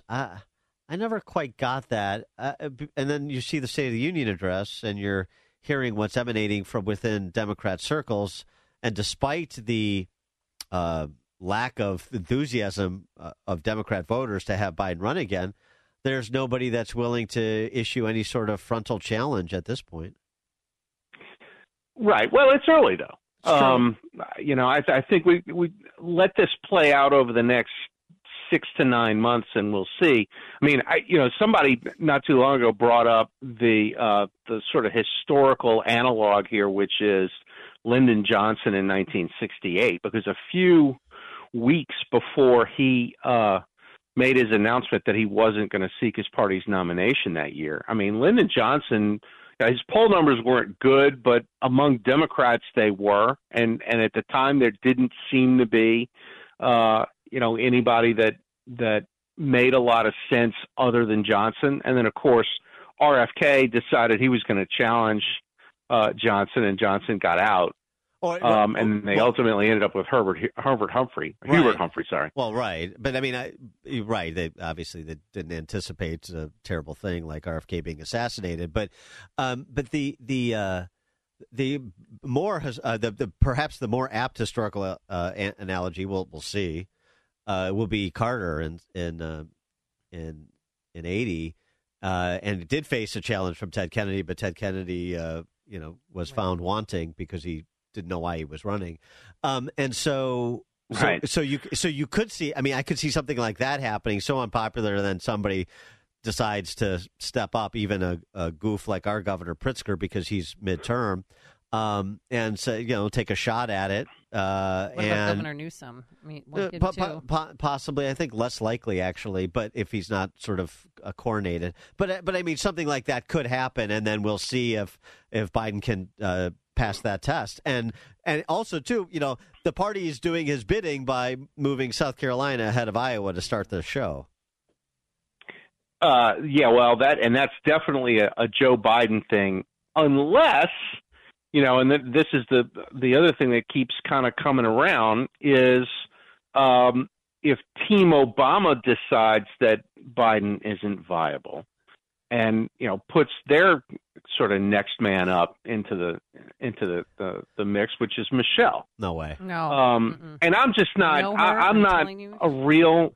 Yeah, I'm not a real huge proponent of that theory, but on the other hand, Team Obama is going to need to find something. And if Kamala Harris, which at one point was sort of their chosen standard bearer, I mean, she's definitely not viable. No, that ain't it. You're right about that. Yeah. So what are you gonna do? Because I don't know. I mean, you're not going to run Eric Holder for president. No. I don't think you can run Valerie Jarrett for president. No. I don't know who their Oprah. I don't know who their standard bearer would be. But who started the Michelle Obama rumor? Because I got to tell you, from when her days as first lady, she couldn't stand the bubble of Washington. Any chance she could, she'd say, "I'll never forget one time she said, I want to run out that door and go have ice cream." Yeah, that's all a sort of a put upon act, because she loves being royalty, and that the real issue is she loves being royalty. And why would she take a step down by running for president? She's popular. She's rich beyond the wildest dreams. She's they're American royalty. So why sully yourself by participating through by going through that sausage grinder? You're not going to do it. She's not going to do it. No well, way. I mean, I'm not pushing on this too hard, but the answer to that question would be that that this is something Barack Obama needs. Oh, doing it for the man. Because for sure that Barack would be running the country through Michelle if this were to happen. Yeah. I just feel like I'm not Biden convinced. Right I don't think it's viable. Yeah. Oh, he definitely is. But if Biden is no longer viable and Kamala Harris isn't viable, you need someone to be the puppet, and I don't know who they have. If it's I don't know who's electable if it's not Michelle. Which is not to say that I believe this, but it is sort of an interesting, kind of subject to talk through. Yeah. Could they find a way to make her president where she could still go on vacations and, do all of this kind of stuff? I don't know how you sell that to the American public either.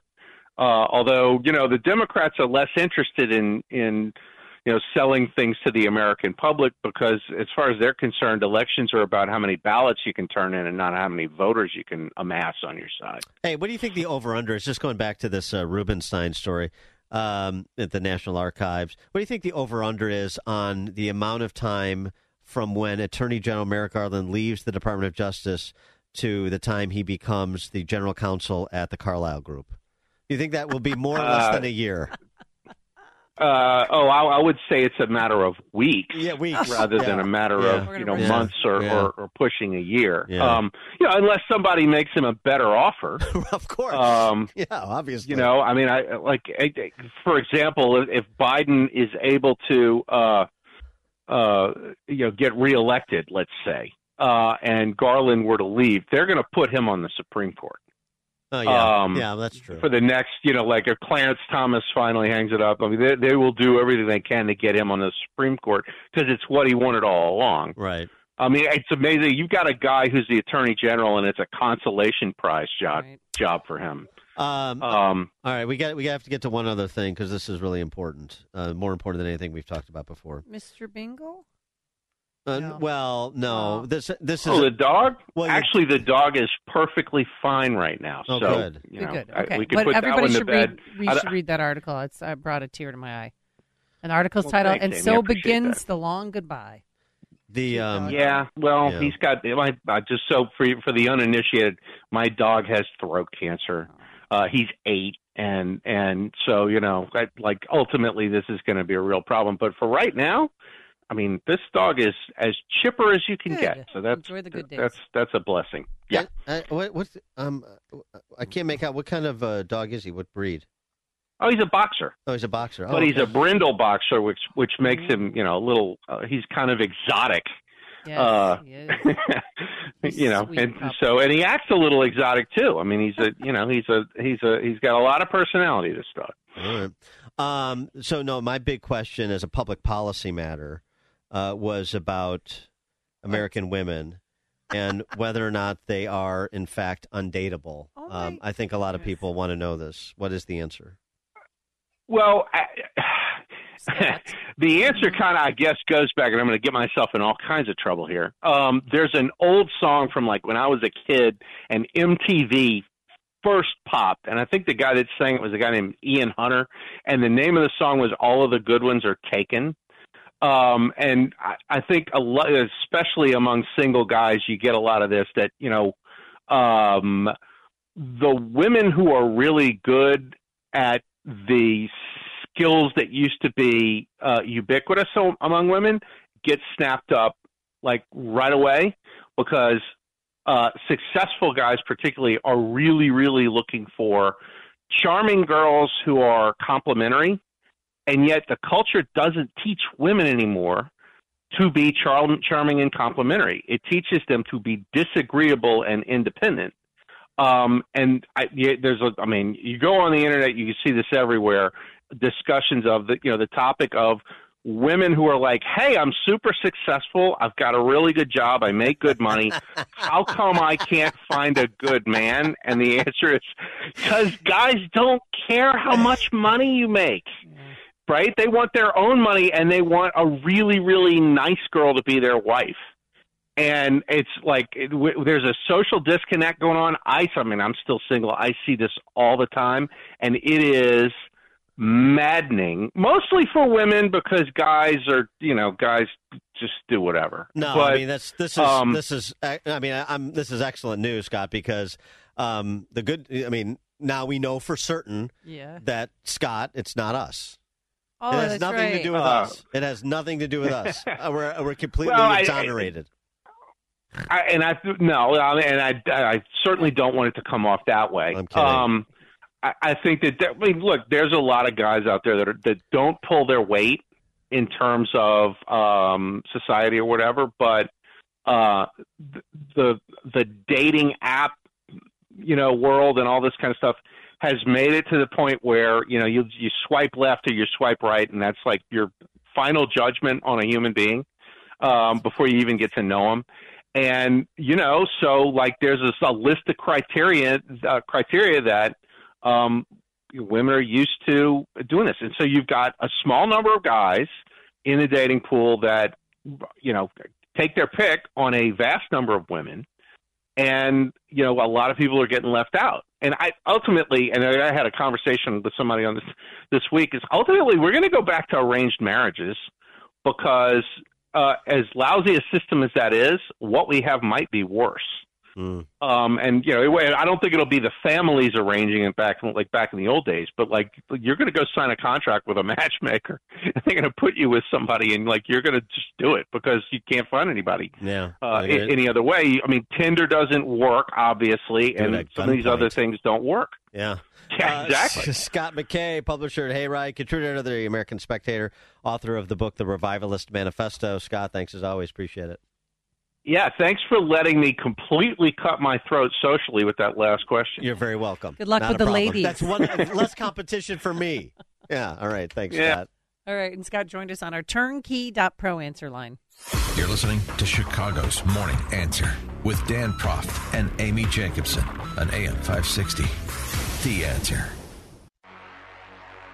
If you're looking for the latest news, insight into what it means, and the sharpest opinion, there's only one station in Chicago where you can turn, and it's this one. We're AM 560. The Answer.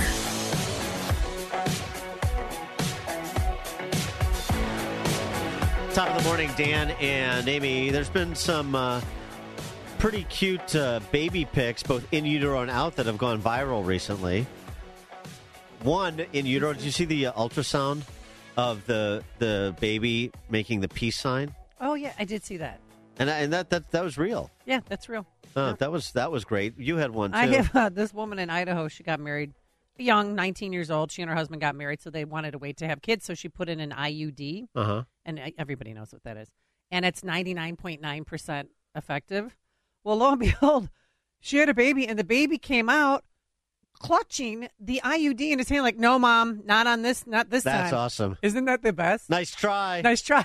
Yeah. I got you, sucker. Yeah. Here I am. You dropped this. His name is Rudy, and everybody ran in, and they've been taking. This has gone viral. And millions, 22+ million people have looked at it. That's outstanding. Because it came out like, winner, winner, chicken dinner, I got you. Well, that's great news for that family. And they're so happy.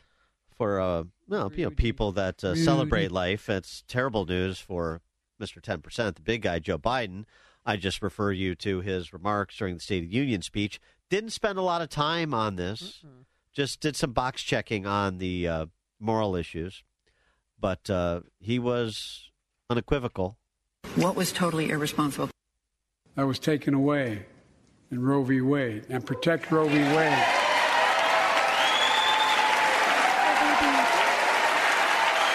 Give every woman a consular right. The Vice President and I are doing everything to protect access to reproductive health care and safeguard patient safety. Well, already more than a dozen states are enforcing extreme abortion bans. Make no mistake about it. If Congress passes a national ban, I will veto it. For more on this topic, please be joined by Dr. Monique Chereau-Wubenhorst. She's a board-certified OBGYN and former faculty member in obstetrics at Duke University Medical School. Dr. Chereau-Wubenhorst, thanks so much for joining us. Appreciate it. Well, it's great to be here. Good morning. Good morning. Not just your reaction to sort of the pro forma statements you hear from a politician like Joe Biden during the State of the Union address, but the arguments that surround it, all of these arguments about women's health and safety, the incidence of maternal mortality rates. I mean, these are all the excuses that, or arguments, I guess, to be more generous, arguments that are made by those supporting the kind of legislation that Joe Biden supports. Yes, well, I think it's very helpful. And again, thank you for inviting me to be here. I think it's very helpful to remember one of the things that I think President Biden said was reproductive health care. And we do have to ask ourselves, is abortion health care? And to which I would say, if abortion is health care, what is the disease that you're treating? And that is a central fact, a central way of looking at this question, because abortion does not benefit has many harms to women, it's clearly 100% of the time it's lethal to a developing child. And so abortion is not health care. I think you're bringing up some very important points around maternal mortality, for example. And one of the most interesting sets of facts there is that among African American women who have the highest rates of abortion, the maternal mortality rate is also the highest of any ethnic group. And so while it's a complicated sort of set of analyses perhaps to look at each, and that's certainly a set of good research questions, one has to wonder how could an ethnic group that has the highest rates of maternal mortality also have the highest rates of abortion, because African American women do have the highest rates of abortion. And so when you begin to look at these purported benefits to women, you do realize that abortion does not provide the benefits that people say it does. And so, do we have what insights do we have in answering that question about why? I mean, are you suggesting there's a correlation, the highest incidence of abortion and the highest maternal mortality rates? No. What I'm saying is that the reasons that Black women have highest rates of mortality are not related to their lack of availability of abortion. Right. It's what it is that if you look at the best data that we have, and admittedly we definitely don't capture all the maternal mortalities out there, but if you look at the best data that we have, the major causes of death during pregnancy are due to cardiovascular causes. They're caused by high blood pressure, which is called preeclampsia, and stroke, and other complications from high blood pressure, heart failure. And those are not problems that can be solved by having an abortion. All abortion does is kill the people who would have had the complication, if they do have a complication. And there's no way of predicting whether any individual woman is going to have a complication. What is the biggest lie that is coming from the left about the pro-life movement?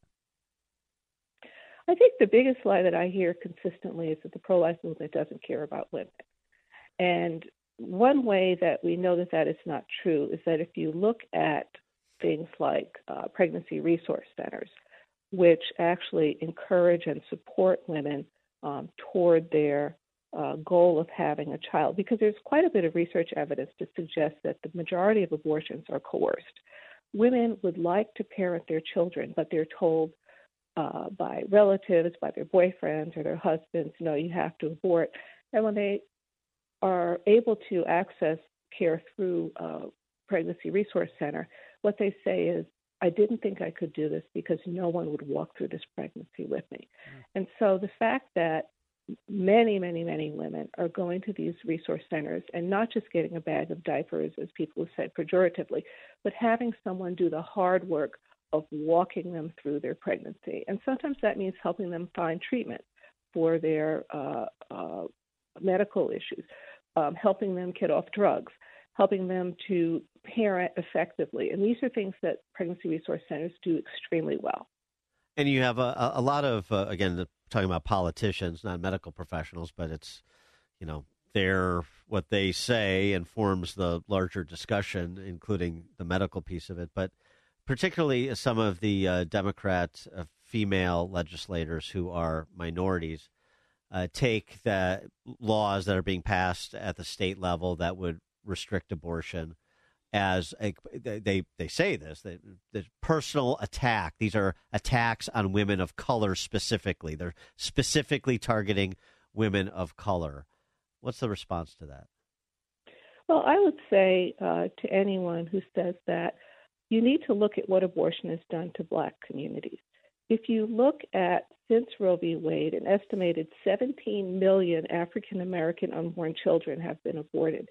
That's more than the populations of Senegal, and only slightly less the entire population of the Netherlands. So you've had an enormous number of African-American unborn children being aborted. And with that, the loss of all of those people's hopes and dreams, their contributions to society, and their descendants. And so essentially what abortion has done is that it has wiped out a large segment of the Black community. And no amount of politicizing, no amount of talking about rights can alter that fact. And you have to show, I think you would have to show some justification for that. Again, if you go to women, the reasons why women have abortions because they don't feel that they can parent, and they have no one to support them. And that is especially true in the minority community, where a large number of children are born out of wedlock among those women who do choose to parent. So that would be my response. How do you justify abortion for the damage it's done to the Black community? What do you think of the less, that used to be called, or used to call pro-life movement, but Andrea Mitchell on MSNBC literally stopped her reporter because he said a congresswoman was pro-life, and she said, we don't use that word anymore. It's anti-abortion. Well, that's the part of the left's playbook, is to change terminology. I think that we are never just, in the pro-life movement, we are never just anti-abortion. We are for the side of life. We are for women. We are for children. The pro-life message is a message of healing and hope. It's a message of supporting not just women and not just their children, but supporting families. And the fact, and what also goes along with that, is that there is no such thing as pro-choice. The choice that is presented to women is abortion. And so as part of the effort of trying to change the terminology, we have to stick to our guns. Pro-life movement has to stick to its guns. It also needs to point out that when people talk about pro-choice, what they're really saying is pro-abortion. We've only been talking about women, but as we know now, anybody can get pregnant. So just curious where you think your profession is, board-certified OBGYN, on the trans movement, particularly in light of this really incredible whistleblower op-ed from a woman named Jamie Reed, who was working at the Washington University Transgender Center at St. Louis Children's Hospital until she quit amid the horrors that she documented in her piece. And part of the horror is what board-certified doctors in various disciplines are doing to children, minors, or young adults. And I just wonder how this creeps into your profession as well. Well, I think that one of the things that's been very concerning to me over the last few years is, again, getting back to terminology, people saying, well, we can't say women, we have to say people. But if you look at the name of the OBGYN professional organization, it's Healthcare for Women. And so it's not healthcare for people, because we as a specialty are focused on the care of women. I think one of the things that I think about a great deal, having cared for transgender patients, is to provide care for them and to help them to, as if they do come in. Typically, the patients that a gynecologist would see would be a woman who was undergoing hormonal therapy or and needed, for example, a Pap smear, which leads to some thinking about what is the best therapy for people. But I think that in general, the concern that I have is that when we talk about, as OBGYNs, we're supposed to be caring for women. If you can't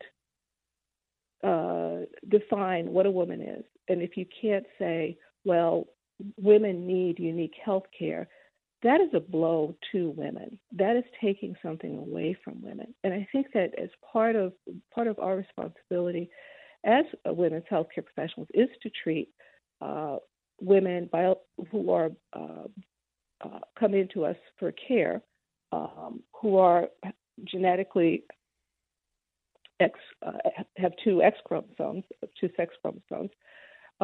but who are going through these procedures, to treat them with compassion and to hold on to the fact that we are taking care of women. That is our mandate. We are not taking care of people. Of course, we do take care of anyone in an emergency, but our responsibility as OBGYNs is to care for women. She is Dr. Monique Chereau-Wubenhorst, board-certified OBGYN, former faculty member in obstetrics at Duke University Medical School as well. Dr. Chereau-Wubenhorst, thanks so much for joining us. Appreciate it. Thank you very much. Thank you, and she joined us on our turnkey.pro answer line. If you're talking about it, Dan and Amy are talking about it. It's Chicago's Morning Answer on AM 560. The Answer. This is Chicago's Morning Answer with Dan Proft and Amy Jacobson on AM 560. The Answer.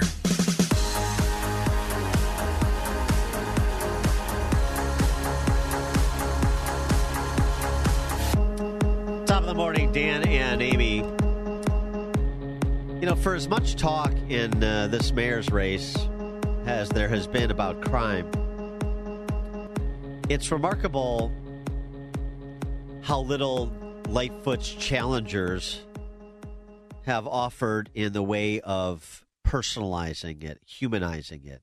It's all about neighborhoods and data and police. It's institutional, it's data, it's generic.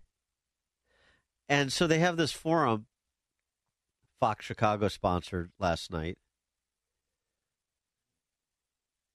against the backdrop of a lawsuit filed earlier in the day yesterday by one of the more high-profile and disturbing violent attacks on a Chicago resident in the last year, and that was when Dakota Early, this culinary student, was attacked for his phone in Lincoln Park and shot multiple times. Point-blank range. And left for dead. Yeah. And miraculously and thankfully he survived. His mom and he showed up for a press conference yesterday announcing a lawsuit. By the way, Dakota Early, 14 surgeries so far, lost part of one of his legs. Mm-hmm. And, you know, he's such a sweet kid. Oh, my, so happy to be alive, so appreciative. And he's also very honest about how much of a struggle the recovery's been. And it's just, you know, he's 10 months into it. And why don't we talk, and especially the candidates, this is basic stuff, talk about a case like Dakota Early, and particularly because he sued the city. If I was a mayoral candidate yesterday, I would have said, you know what, I'm not going to comment on whether he has a legitimate legal claim, but I will comment on this. He has an absolutely legitimate moral claim, he and his mom, for what happened to him and what's happened to this city. Brought in on a wheelchair with his mother behind him, a place she's been for months since that fateful day Dakota Early found himself targeted by a gunman on the city's north side. You know, that night that Dakota was attacked, he was on his way to his grandmother's house, and my mom was waiting up for him, and he never showed up. The now 24-year-old speaking out for the first time about his road to recovery. It was hard, but I battled through it, of course. As he prepares for another battle, this time in court, against the city of Chicago after being shot in a violent attack captured on surveillance video. He underwent several surgeries, had part of his leg amputated, and now left with ongoing medical issues. You know, it is kind of crazy that they went on a spree of terrorizing people and robbing them and whatnot. That alleged crime spree now the basis of a new civil rights lawsuit filed today, arguing the city's police pursuit policy led to Early becoming the target of violent thieves who had been on a crime spree of stolen vehicles and armed robberies for days. At the time, Chicago police said 9 incidents were connected between May 4th and May 6th of last year, which was the day Early was shot at least 3 times. It's kind of just like, I can't believe this is happening. And I just remember kind of passing out when I was on the floor after like the last bullet. Right. And so the police did not pursue these suspects because who has a rule in place? Mayor Lightfoot about police chases. They let them go, and then look what happened. They had the suspects identified, people refreshing people's recollection. They were there. And they let him go, and then an hour later he killed or tried to kill Dakota Early. Right. His cell phone, people. Right. God. So he absolutely has a moral case. And I hope his lawyers can make out a colorable legal claim, too. Maybe that's the only thing that gets the city. Actually, it won't get the city's response. But certainly as a candidate, it is malpractice if you don't humanize issues that are so compelling, that are so front and center, to get beyond the argument about data. And yet, what did we hear last night? Several of your rivals suggest that hiring more police either isn't feasible or it's going to take too long or it's just a bad idea, yet you make it one of the centerpieces of your campaign. Why? Well, look, we're 1,700 police officers down from 2019, and 406,000 911 calls did not have a car available, including 32,000 assaults and batteries in progress. There is a lack of police officers. I believe that if you replace the current superintendent, if you return them to a normal schedule, if they know they're going to have the right support, I believe you will be able to slow the exodus of officers while filling the ranks. And then if you bring back retired officers and invite officers who have transferred to other districts to come back without penalty, I believe you will quickly fill the ranks, and then you will be able to push the officers down so you have not only beat integrity, but you also have Chicago police officers walking the CTA platforms and at the CTA stations. Yeah, I mean... Bring back those officers like the one we interviewed last week. One of the 106 that want to come back. I'm glad that was mentioned, but that's just still, he's got to get, his 4 points in rather than making a moral claim. Dakota Early just filed, and his mom just filed this lawsuit today. And, again, without commenting on the legal merits of it, they are absolutely morally correct to do so. Well, what about him saying... What happened to Dakota Early shouldn't have happened, shouldn't happen to anybody. And so much of these violent crimes, these tragic crimes that eliminate a young person's life or irreparably change it, as is the case of Dakota Early, are preventable. Let me give you an example of what I'm talking about. There is an agreement on Lori Lightfoot's desk. It's been sitting there for 2 months to bring 106 Chicago police officers who left the force for suburban districts back. They want to come back. There's a deal, agreement in principle in place, and it's been sitting on her desk for 2 months. We all know that there are not enough police here. We know from the lack of responses to hundreds of thousands of 911 calls. We know from what people are saying in neighborhoods that are terrorized by endemic violent crime. We know this. And yet Lori Lightfoot has this agreement that could help the situation right now. Everybody talks about we need to respond right now. We need to do things right now. Well, this is one of the things we can do right now, and it's inexplicable to me that she won't act when there's an opportunity to act to increase the peace in Chicago by bringing these trained officers back to Chicago. That's the way, in my view, just my view, what do I know? You answer a question or you seize an issue like that. You bring in Dakota Early. You remind people of something that is horrific that happens every day in this city and is inexcusable. You point to something concrete that could be done right now, and she is a hurdle to getting that done, which is why she needs to be replaced by me, because I'll sign that order on day one. Bingo. That would be so much more effective than what we just heard. Yeah, I mean, it's just, like I said, it's not that I don't like Vallas, but it's just, these campaigns are infuriating to watch, particularly the two candidates that that I would consider, I mean, if I was serious about it, Vallas and Wilson. They're just like, there's talent there, there's stories there for both of those guys, and they're just not properly leveraged. And again, with where the polling suggests this race is, you got 4, probably 5 candidates that all could be in that 15 to 20% range coming into February 28th. Then it's a turnout game, a serendipity game. I mean, you could have Lightfoot and Chewy. You could have Brandon Johnson and Chewy, or Brandon Johnson and Lightfoot. You could have no cards in your hand. And both Vallas and Wilson have paths to the runoff, but there's just no alacrity in pursuing them right now. I mean, I know they don't agree with me. They think they are. But as an outside observer, I'm giving you a concrete example. They can feel free to disagree, as can you. But you hear enough of these answers and you see enough missed opportunities.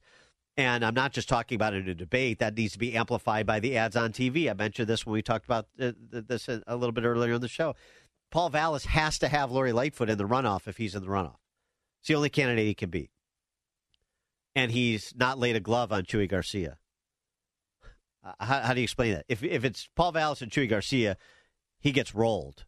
Vallas does. But if it's Paul Vallas, Mayor Lightfoot, he's got a shot. That's the only one he's got a shot at. What about Brandon Johnson? Oh, no. If Brandon Johnson wins, I am seriously considering moving out of Chicago. Brandon Johnson. Because he's an ideologue. Oh, yeah. He's like, so Chuy Garcia is a useful idiot.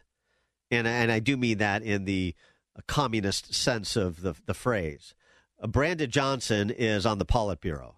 Yeah. He's an ideologue. So city income tax, I mean, out and proud, using the phrase tax the rich and so on and so forth, which is always a euphemism for tax everybody, particularly middle income where all the money is. And so that guy would expedite the demise of the city even more than Lightfoot and Garcia, because he's also a defund the police guy. Right. He's a defund the police, take officers out of schools. And he thinks that the rich are 100,000 if you make $100,000. 3.5%. I mean, 3.5% city income tax. That's his proposal. Head taxes on businesses, the whole thing. It was gone through last night. There were some moments for Willie in particular, like Willie Wilson responding to Lori Lightfoot saying, we are getting the trades in the schools and giving kids the opportunity to go into the trades. On February 27th, we're going to host our second annual trade fair for CPS students. And Willie said this. Well, look, the mayor said she got a program going on the 27th. Well, she going to be gone by the 28th. Oh, my. Ain't no good, right? Yeah. Oh, my God. It's true. Well, that woke up the crowd. Also, on when the issue turned back to migrants, these same questions asked. Flannery tried to improve the quality of the debate, but it didn't really happen. The migrants that are being housed at the school in Woodlawn and the whole sanctuary city thing. Here's what Lightfoot said about that. I can put every single one of these able-bodied adults to work today if the federal government would give them the authorization to work. It's not right, it's not fair, and frankly, it's un-American that we invite these folks here, we let them live legally in our cities, but then we don't allow them to work and be able to take care of themselves and take care of their families. That is the number one issue that we're facing. I've talked to the White House about it. Yeah. Wait. They're not allowed to work? They don't have work permits. Because they're not they're not legal residents. What are they doing? Twiddling their thumbs and just eating our food? It's eating everything is the pantry. Every problem Chicago faces is somebody else's responsibility other than the mayor's. That was the theme of Lori Lightfoot's responses last night. But okay, she talked to the White House about the migrant issue. Here's what Willie said. I'm a little different. Look, the mayor said she talked to the White House, but she didn't talk to the people in Chicago. Period. Look, I'm for helping all people, but we got to help the ones at home first. I cannot invite someone into my house unless I know who it is and prepared to take care of them. I'm not with that yet. Let me be able to take care of home first. Then I can invite somebody to my home, right? If you're going to go and ask somebody for $50 million down in Springfield, Washington, D.C., she haven't asked people for $50 million to help the people right here. And they're out on the street. So I just don't agree with that. I think you got to take care of home first. Like me and Mayor, we're going to take care of the citizens of Chicago first and prepare for anybody else that move in. Representative Buckner, thank you. Yeah, that's those are the moments of clarity that make Willie attractive to me. 312-642-5600 is our turnkey.pro answer line. You could also text us at 64636. Type in DA and then a quick comment. One more Willie moment. Okay. Queried about his generosity. I thought this was pretty good for him, too. Willie Wilson, you can't give away free food and gas forever. What are you going to do as mayor? Well, let's put it this way.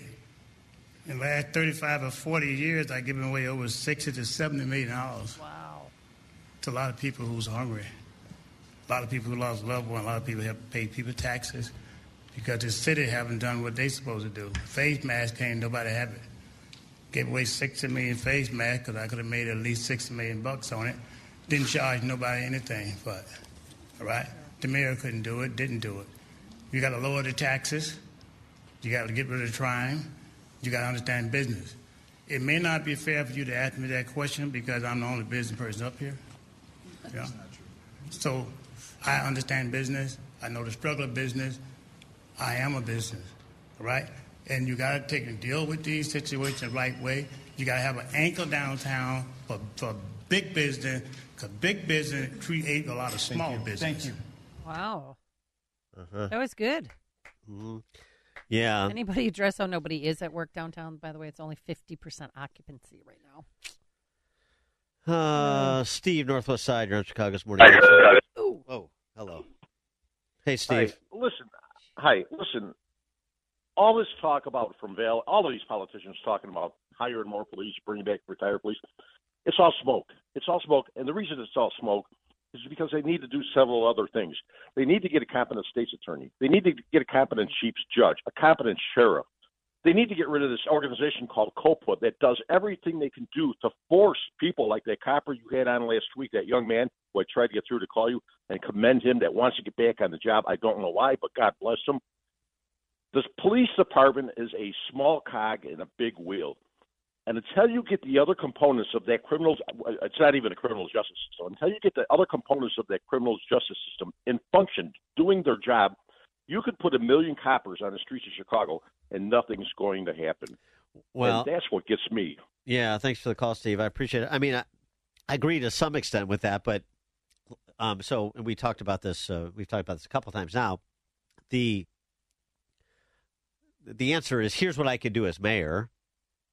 And also, it'd be nice if any of these mayoral candidates, and not one has done it, would say, and we have exactly what Steve said, we've got a problem at the Cook County State's Attorney's Office, with the Cook County State's Attorney, who is not on the same page as I am with respect to what needs to happen to stop repeat violent offenders from violently offending. And we got a problem, and actually Lightfoot, of all people, made a reference to the Cook County court system yesterday in this topic. Didn't say her name. Well, and didn't say Tim Evans' name either, but she made a reference to the Cook County court system. So, yeah, you're right. You need to use the bully pulpit to also call out and draw attention to the other parts of the justice system and the public safety system by extension. Sheriff Dart, too, absolutely. But it would make a difference. It would make somewhat of a difference, even on the margins, if you had 106 experienced Chicago police officers back on the beat. If the police department had rules of engagement that allowed them to safely provide for other people's safety, if they felt like these political authorities had their back. And so, I mean, there are certain, I think that you can distinguish what is possible with a mayor and then what is additionally necessary with other elected officials who have other responsibilities. Larry and Carol Stream.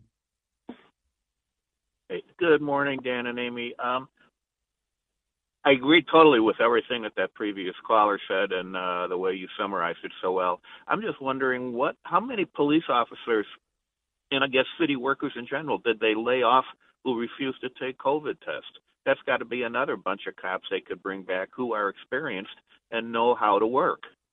Thanks a lot of them got religious exemptions so that they could go back to work. Yeah. Some that had never been to church. But hey, you got to feed your family, and if you don't want to get vaccinated, you do what you have to do. Yeah. Because as it turns out, vaccines aren't what they said that they were. Not to sound like Dennis Green. Well, living in this city, you better find religion right quick. Dan and Amy, Chicago's Morning Answer. This is the morning show more Chicago radio listeners are choosing. This is Chicago's Morning Answer on AM 560. The Answer. Open mic! Open mic Friday! Call it now! Open mic Friday! That time of the week, Dan and Amy's Open Mic Friday. Give us a call, 312-642-5600. Turkey.pro answer line. Turkey.pro answer line, that is, with your calls, with comments, compliments, concerns, general crack pottery. We'll take it all. I will begin. Okay. This is just a PSA. Don't miss the McHenry County Lincoln Leadership Dinner. That's tomorrow night at the Crystal Lake Holiday Inn. Oh, wait, who's going to be the keynote speaker? I will be delivering the keynote address. Okay. But there'll also be a silent auction and a Second Amendment raffle, so that's something to come out for. Tickets on sale now and available at 560theanswer.com/Lincoln. 560theanswer.com/Lincoln tomorrow night at the Crystal Lake Holiday Inn, the McHenry County Lincoln Leadership Dinner. And I don't know, maybe we'll go sneak on Gary Rabine's course in Bull Valley. Oh, yeah. Woodstock. It's going to be nice this week. We're going to hunt down. We'll hunt Woodstock Willie. Oh, that's right. Hunt him down. All right, I have something I want to get off my chest. All right. We have found the biggest Karen in Lakeview. So this woman, I don't know if you heard this story earlier this week, she was walking her two pit bulls off leash. Okay, we have a leash law in Chicago for a reason. And she walked by this man. The dogs started growling, and he was fearing for his life and ran into the alley, and they charged after him. And he's a concealed carry owner and FOID card member, or has this FOID card, pulled out his gun and shot the dogs in self-defense. One died, one's still in the hospital. That's a good shoot. No, right, that's justified. He's not going to be charged.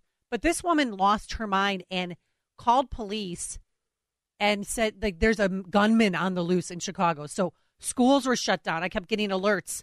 Choppers are overhead. SWAT team, the tank, was out on the streets on George Street, was rolling down the street like they were storming Roger Stone's house. I thought we sent that to Ukraine. Ninja Turtle guys, and the SWAT members. And it turns out the guy, after he shot the dogs, he was scared. He ran into his house because, it was a traumatic situation. Yeah. But she acted like the world, this mass gunman was out. Rather than it being her fault for not having her dogs on leash, pit bulls especially, and then they were poised to attack this guy. Yeah, all right. And did she get a ticket for violating the leash law? She should. She better, because she was at fault for that. None of that had to happen. And literally, it was choppers overhead. You wouldn't believe the scene. And I even got a call from California asking me if I was okay. And I said, what? They said, there's some gunman on the loose. Well, that's every day in Chicago. Well. Bill and Waukegan, you're on Chicago's Morning Answer. Hey, Dan and Amy, good morning. I just wanted to say that this legacy book that Commissioner David Brown, or Sheriff David Brown, whatever his title is putting together, I bet, what do you guys think the over and under is and how many pages it is? My guess. I just hope it's available on Amazon. I'd like to pick up a copy, right? Yeah, right. Well, my guess it's going to be like a little 3-fold pamphlet, and it says, like, don't come to Chicago, be careful, and always look to your back. Right. Thanks a lot, guys. I love you guys. Thanks for the call, Bill. Was he ever really here? I mean, yeah. He's always on flights to Dallas. It'll be about the thickness of that pamphlet on great Jewish athletes from Airplane. Yeah. Dave and Racine. Greetings, Dan and Amy. In remembrance of the late Burt Bacharach, one tune that might be overlooked, the theme from the movie The Blob. Uh-huh. Steve McQueen. It's not only a cautionary Valentine's Day tune, but also a Pritzker walk-up tune. Sing it for a few bars for us. Beware of the blob, it creeps, it leaps, it slides, it glides across the wall, the floor, a glutz, a boom, Very good. Thank you, Dave. Very, very good. Yeah. All right. Other Burt Bacharach songs callers want to sing for us? 312-642-5600. Eduardo, Midway. Yeah, Dan and Amy. This 76-year-old Arizona rancher is getting a $1 million bond because he shot an illegal coming through his ranch. And I just saw in Daily Mail yesterday, I don't want to say the name of the gang, but it's the one that has New Generation. So they got businesses up from California, like a supermarket, to a car wash, all the way stretching to Pennsylvania, across the U.S. So hopefully this is something that's going to be on the FBI's list. Thanks for the call, Eduardo. Kevin, Austin, Texas. Raindrops are falling on my head. Oh, there you go. There's another one. That's a good one. Mm-hmm. Yeah. What's the rest of the song? You do And, not know. and are you dancing like Gene Kelly as you're singing? The words. I was actually looking up the lyrics to try to get it. But But I had the same all problem. the Butch Cassidy soundtrack Yeah, that's enough. That's good. That's was a great one. Anyhow, a couple of comments on reparations. I think they should give every child of slaves an education savings account so they can have money and freedom to choose where they send their child. So that's one thing on that. And I'm curious. Well, that's a good way to do it. Yeah, here's your right. Okay, I'm for reparations in the form of opportunity scholarships for for black families and every family. But let's start with black families that incomes below $100,000. Let's say. Yeah, I like that. Yeah. You want money and freedom? Here you go. Right. And then the other thing I wanted to ask you is there going to be a conservative activist to fund canvassing, like especially in DuPage, to identify conservative voters and go around the Illinois GOP? Because it's the boring work of identifying these people, maybe paying for an app so that you can get those voters out, because I think they're out there. I mean, let's work around the Illinois GOP, like you said. Yeah. Yep. Thanks for the call, Kevin. Mark in the Western Burbs. Yeah. Hey, good morning, Dan. Right before the break, you said, the Chicagoans better get religion. And I would love one of those candidates to adopt a slogan, love God and love your neighbor. What a difference that would make in Chicago. All right. Thanks for the call, Mark. And also, one of the candidates should take a firm stand against using the phrase kill two birds with one stone. Oh, right. And use the phrase feed two birds with a scone. Yeah, feed two birds with one scone. That's right. A petite scone? I mean, you can't make this stuff up. That's really getting to the heart of the matter. Violent cliches. John in Janesville. Hello, Dan and Amy. This is Dr. Fauci, a.k.a. Dr. Death, a.k.a. Mini Mingler, a.k.a. Science. And I just wanted to encourage your listeners to go out and get the boosters, because not only does it prevent them from getting the COVID, but it also gives them va-va-boom. All right, very good, John. Thanks for the call. The other John in Bridgeport. Yeah, Dan. Hi, Amy. Hey, real quick, Dan. Listen, don't think Chewy is impervious here if he runs against Fauci. There's so much stuff on him about being incompetent. If he runs against being Fauci, a slacker. If he runs against Fauci, Chewy versus Vallis. Oh, okay. Yeah. You said Fauci. I stand to be corrected. Yeah. Oh, I stand to be corrected. Yeah, that's right. But from his family being part of the street gang to him not being able to run anything, the only thing he ever did was go to the media and say, I don't like Alderman Burke. And then it's going to take more than that to get the Rogers Park vote, to get even the Hyde Park vote, and that type of thing. He doesn't have a pot to piss in money wise in comparison to other candidates.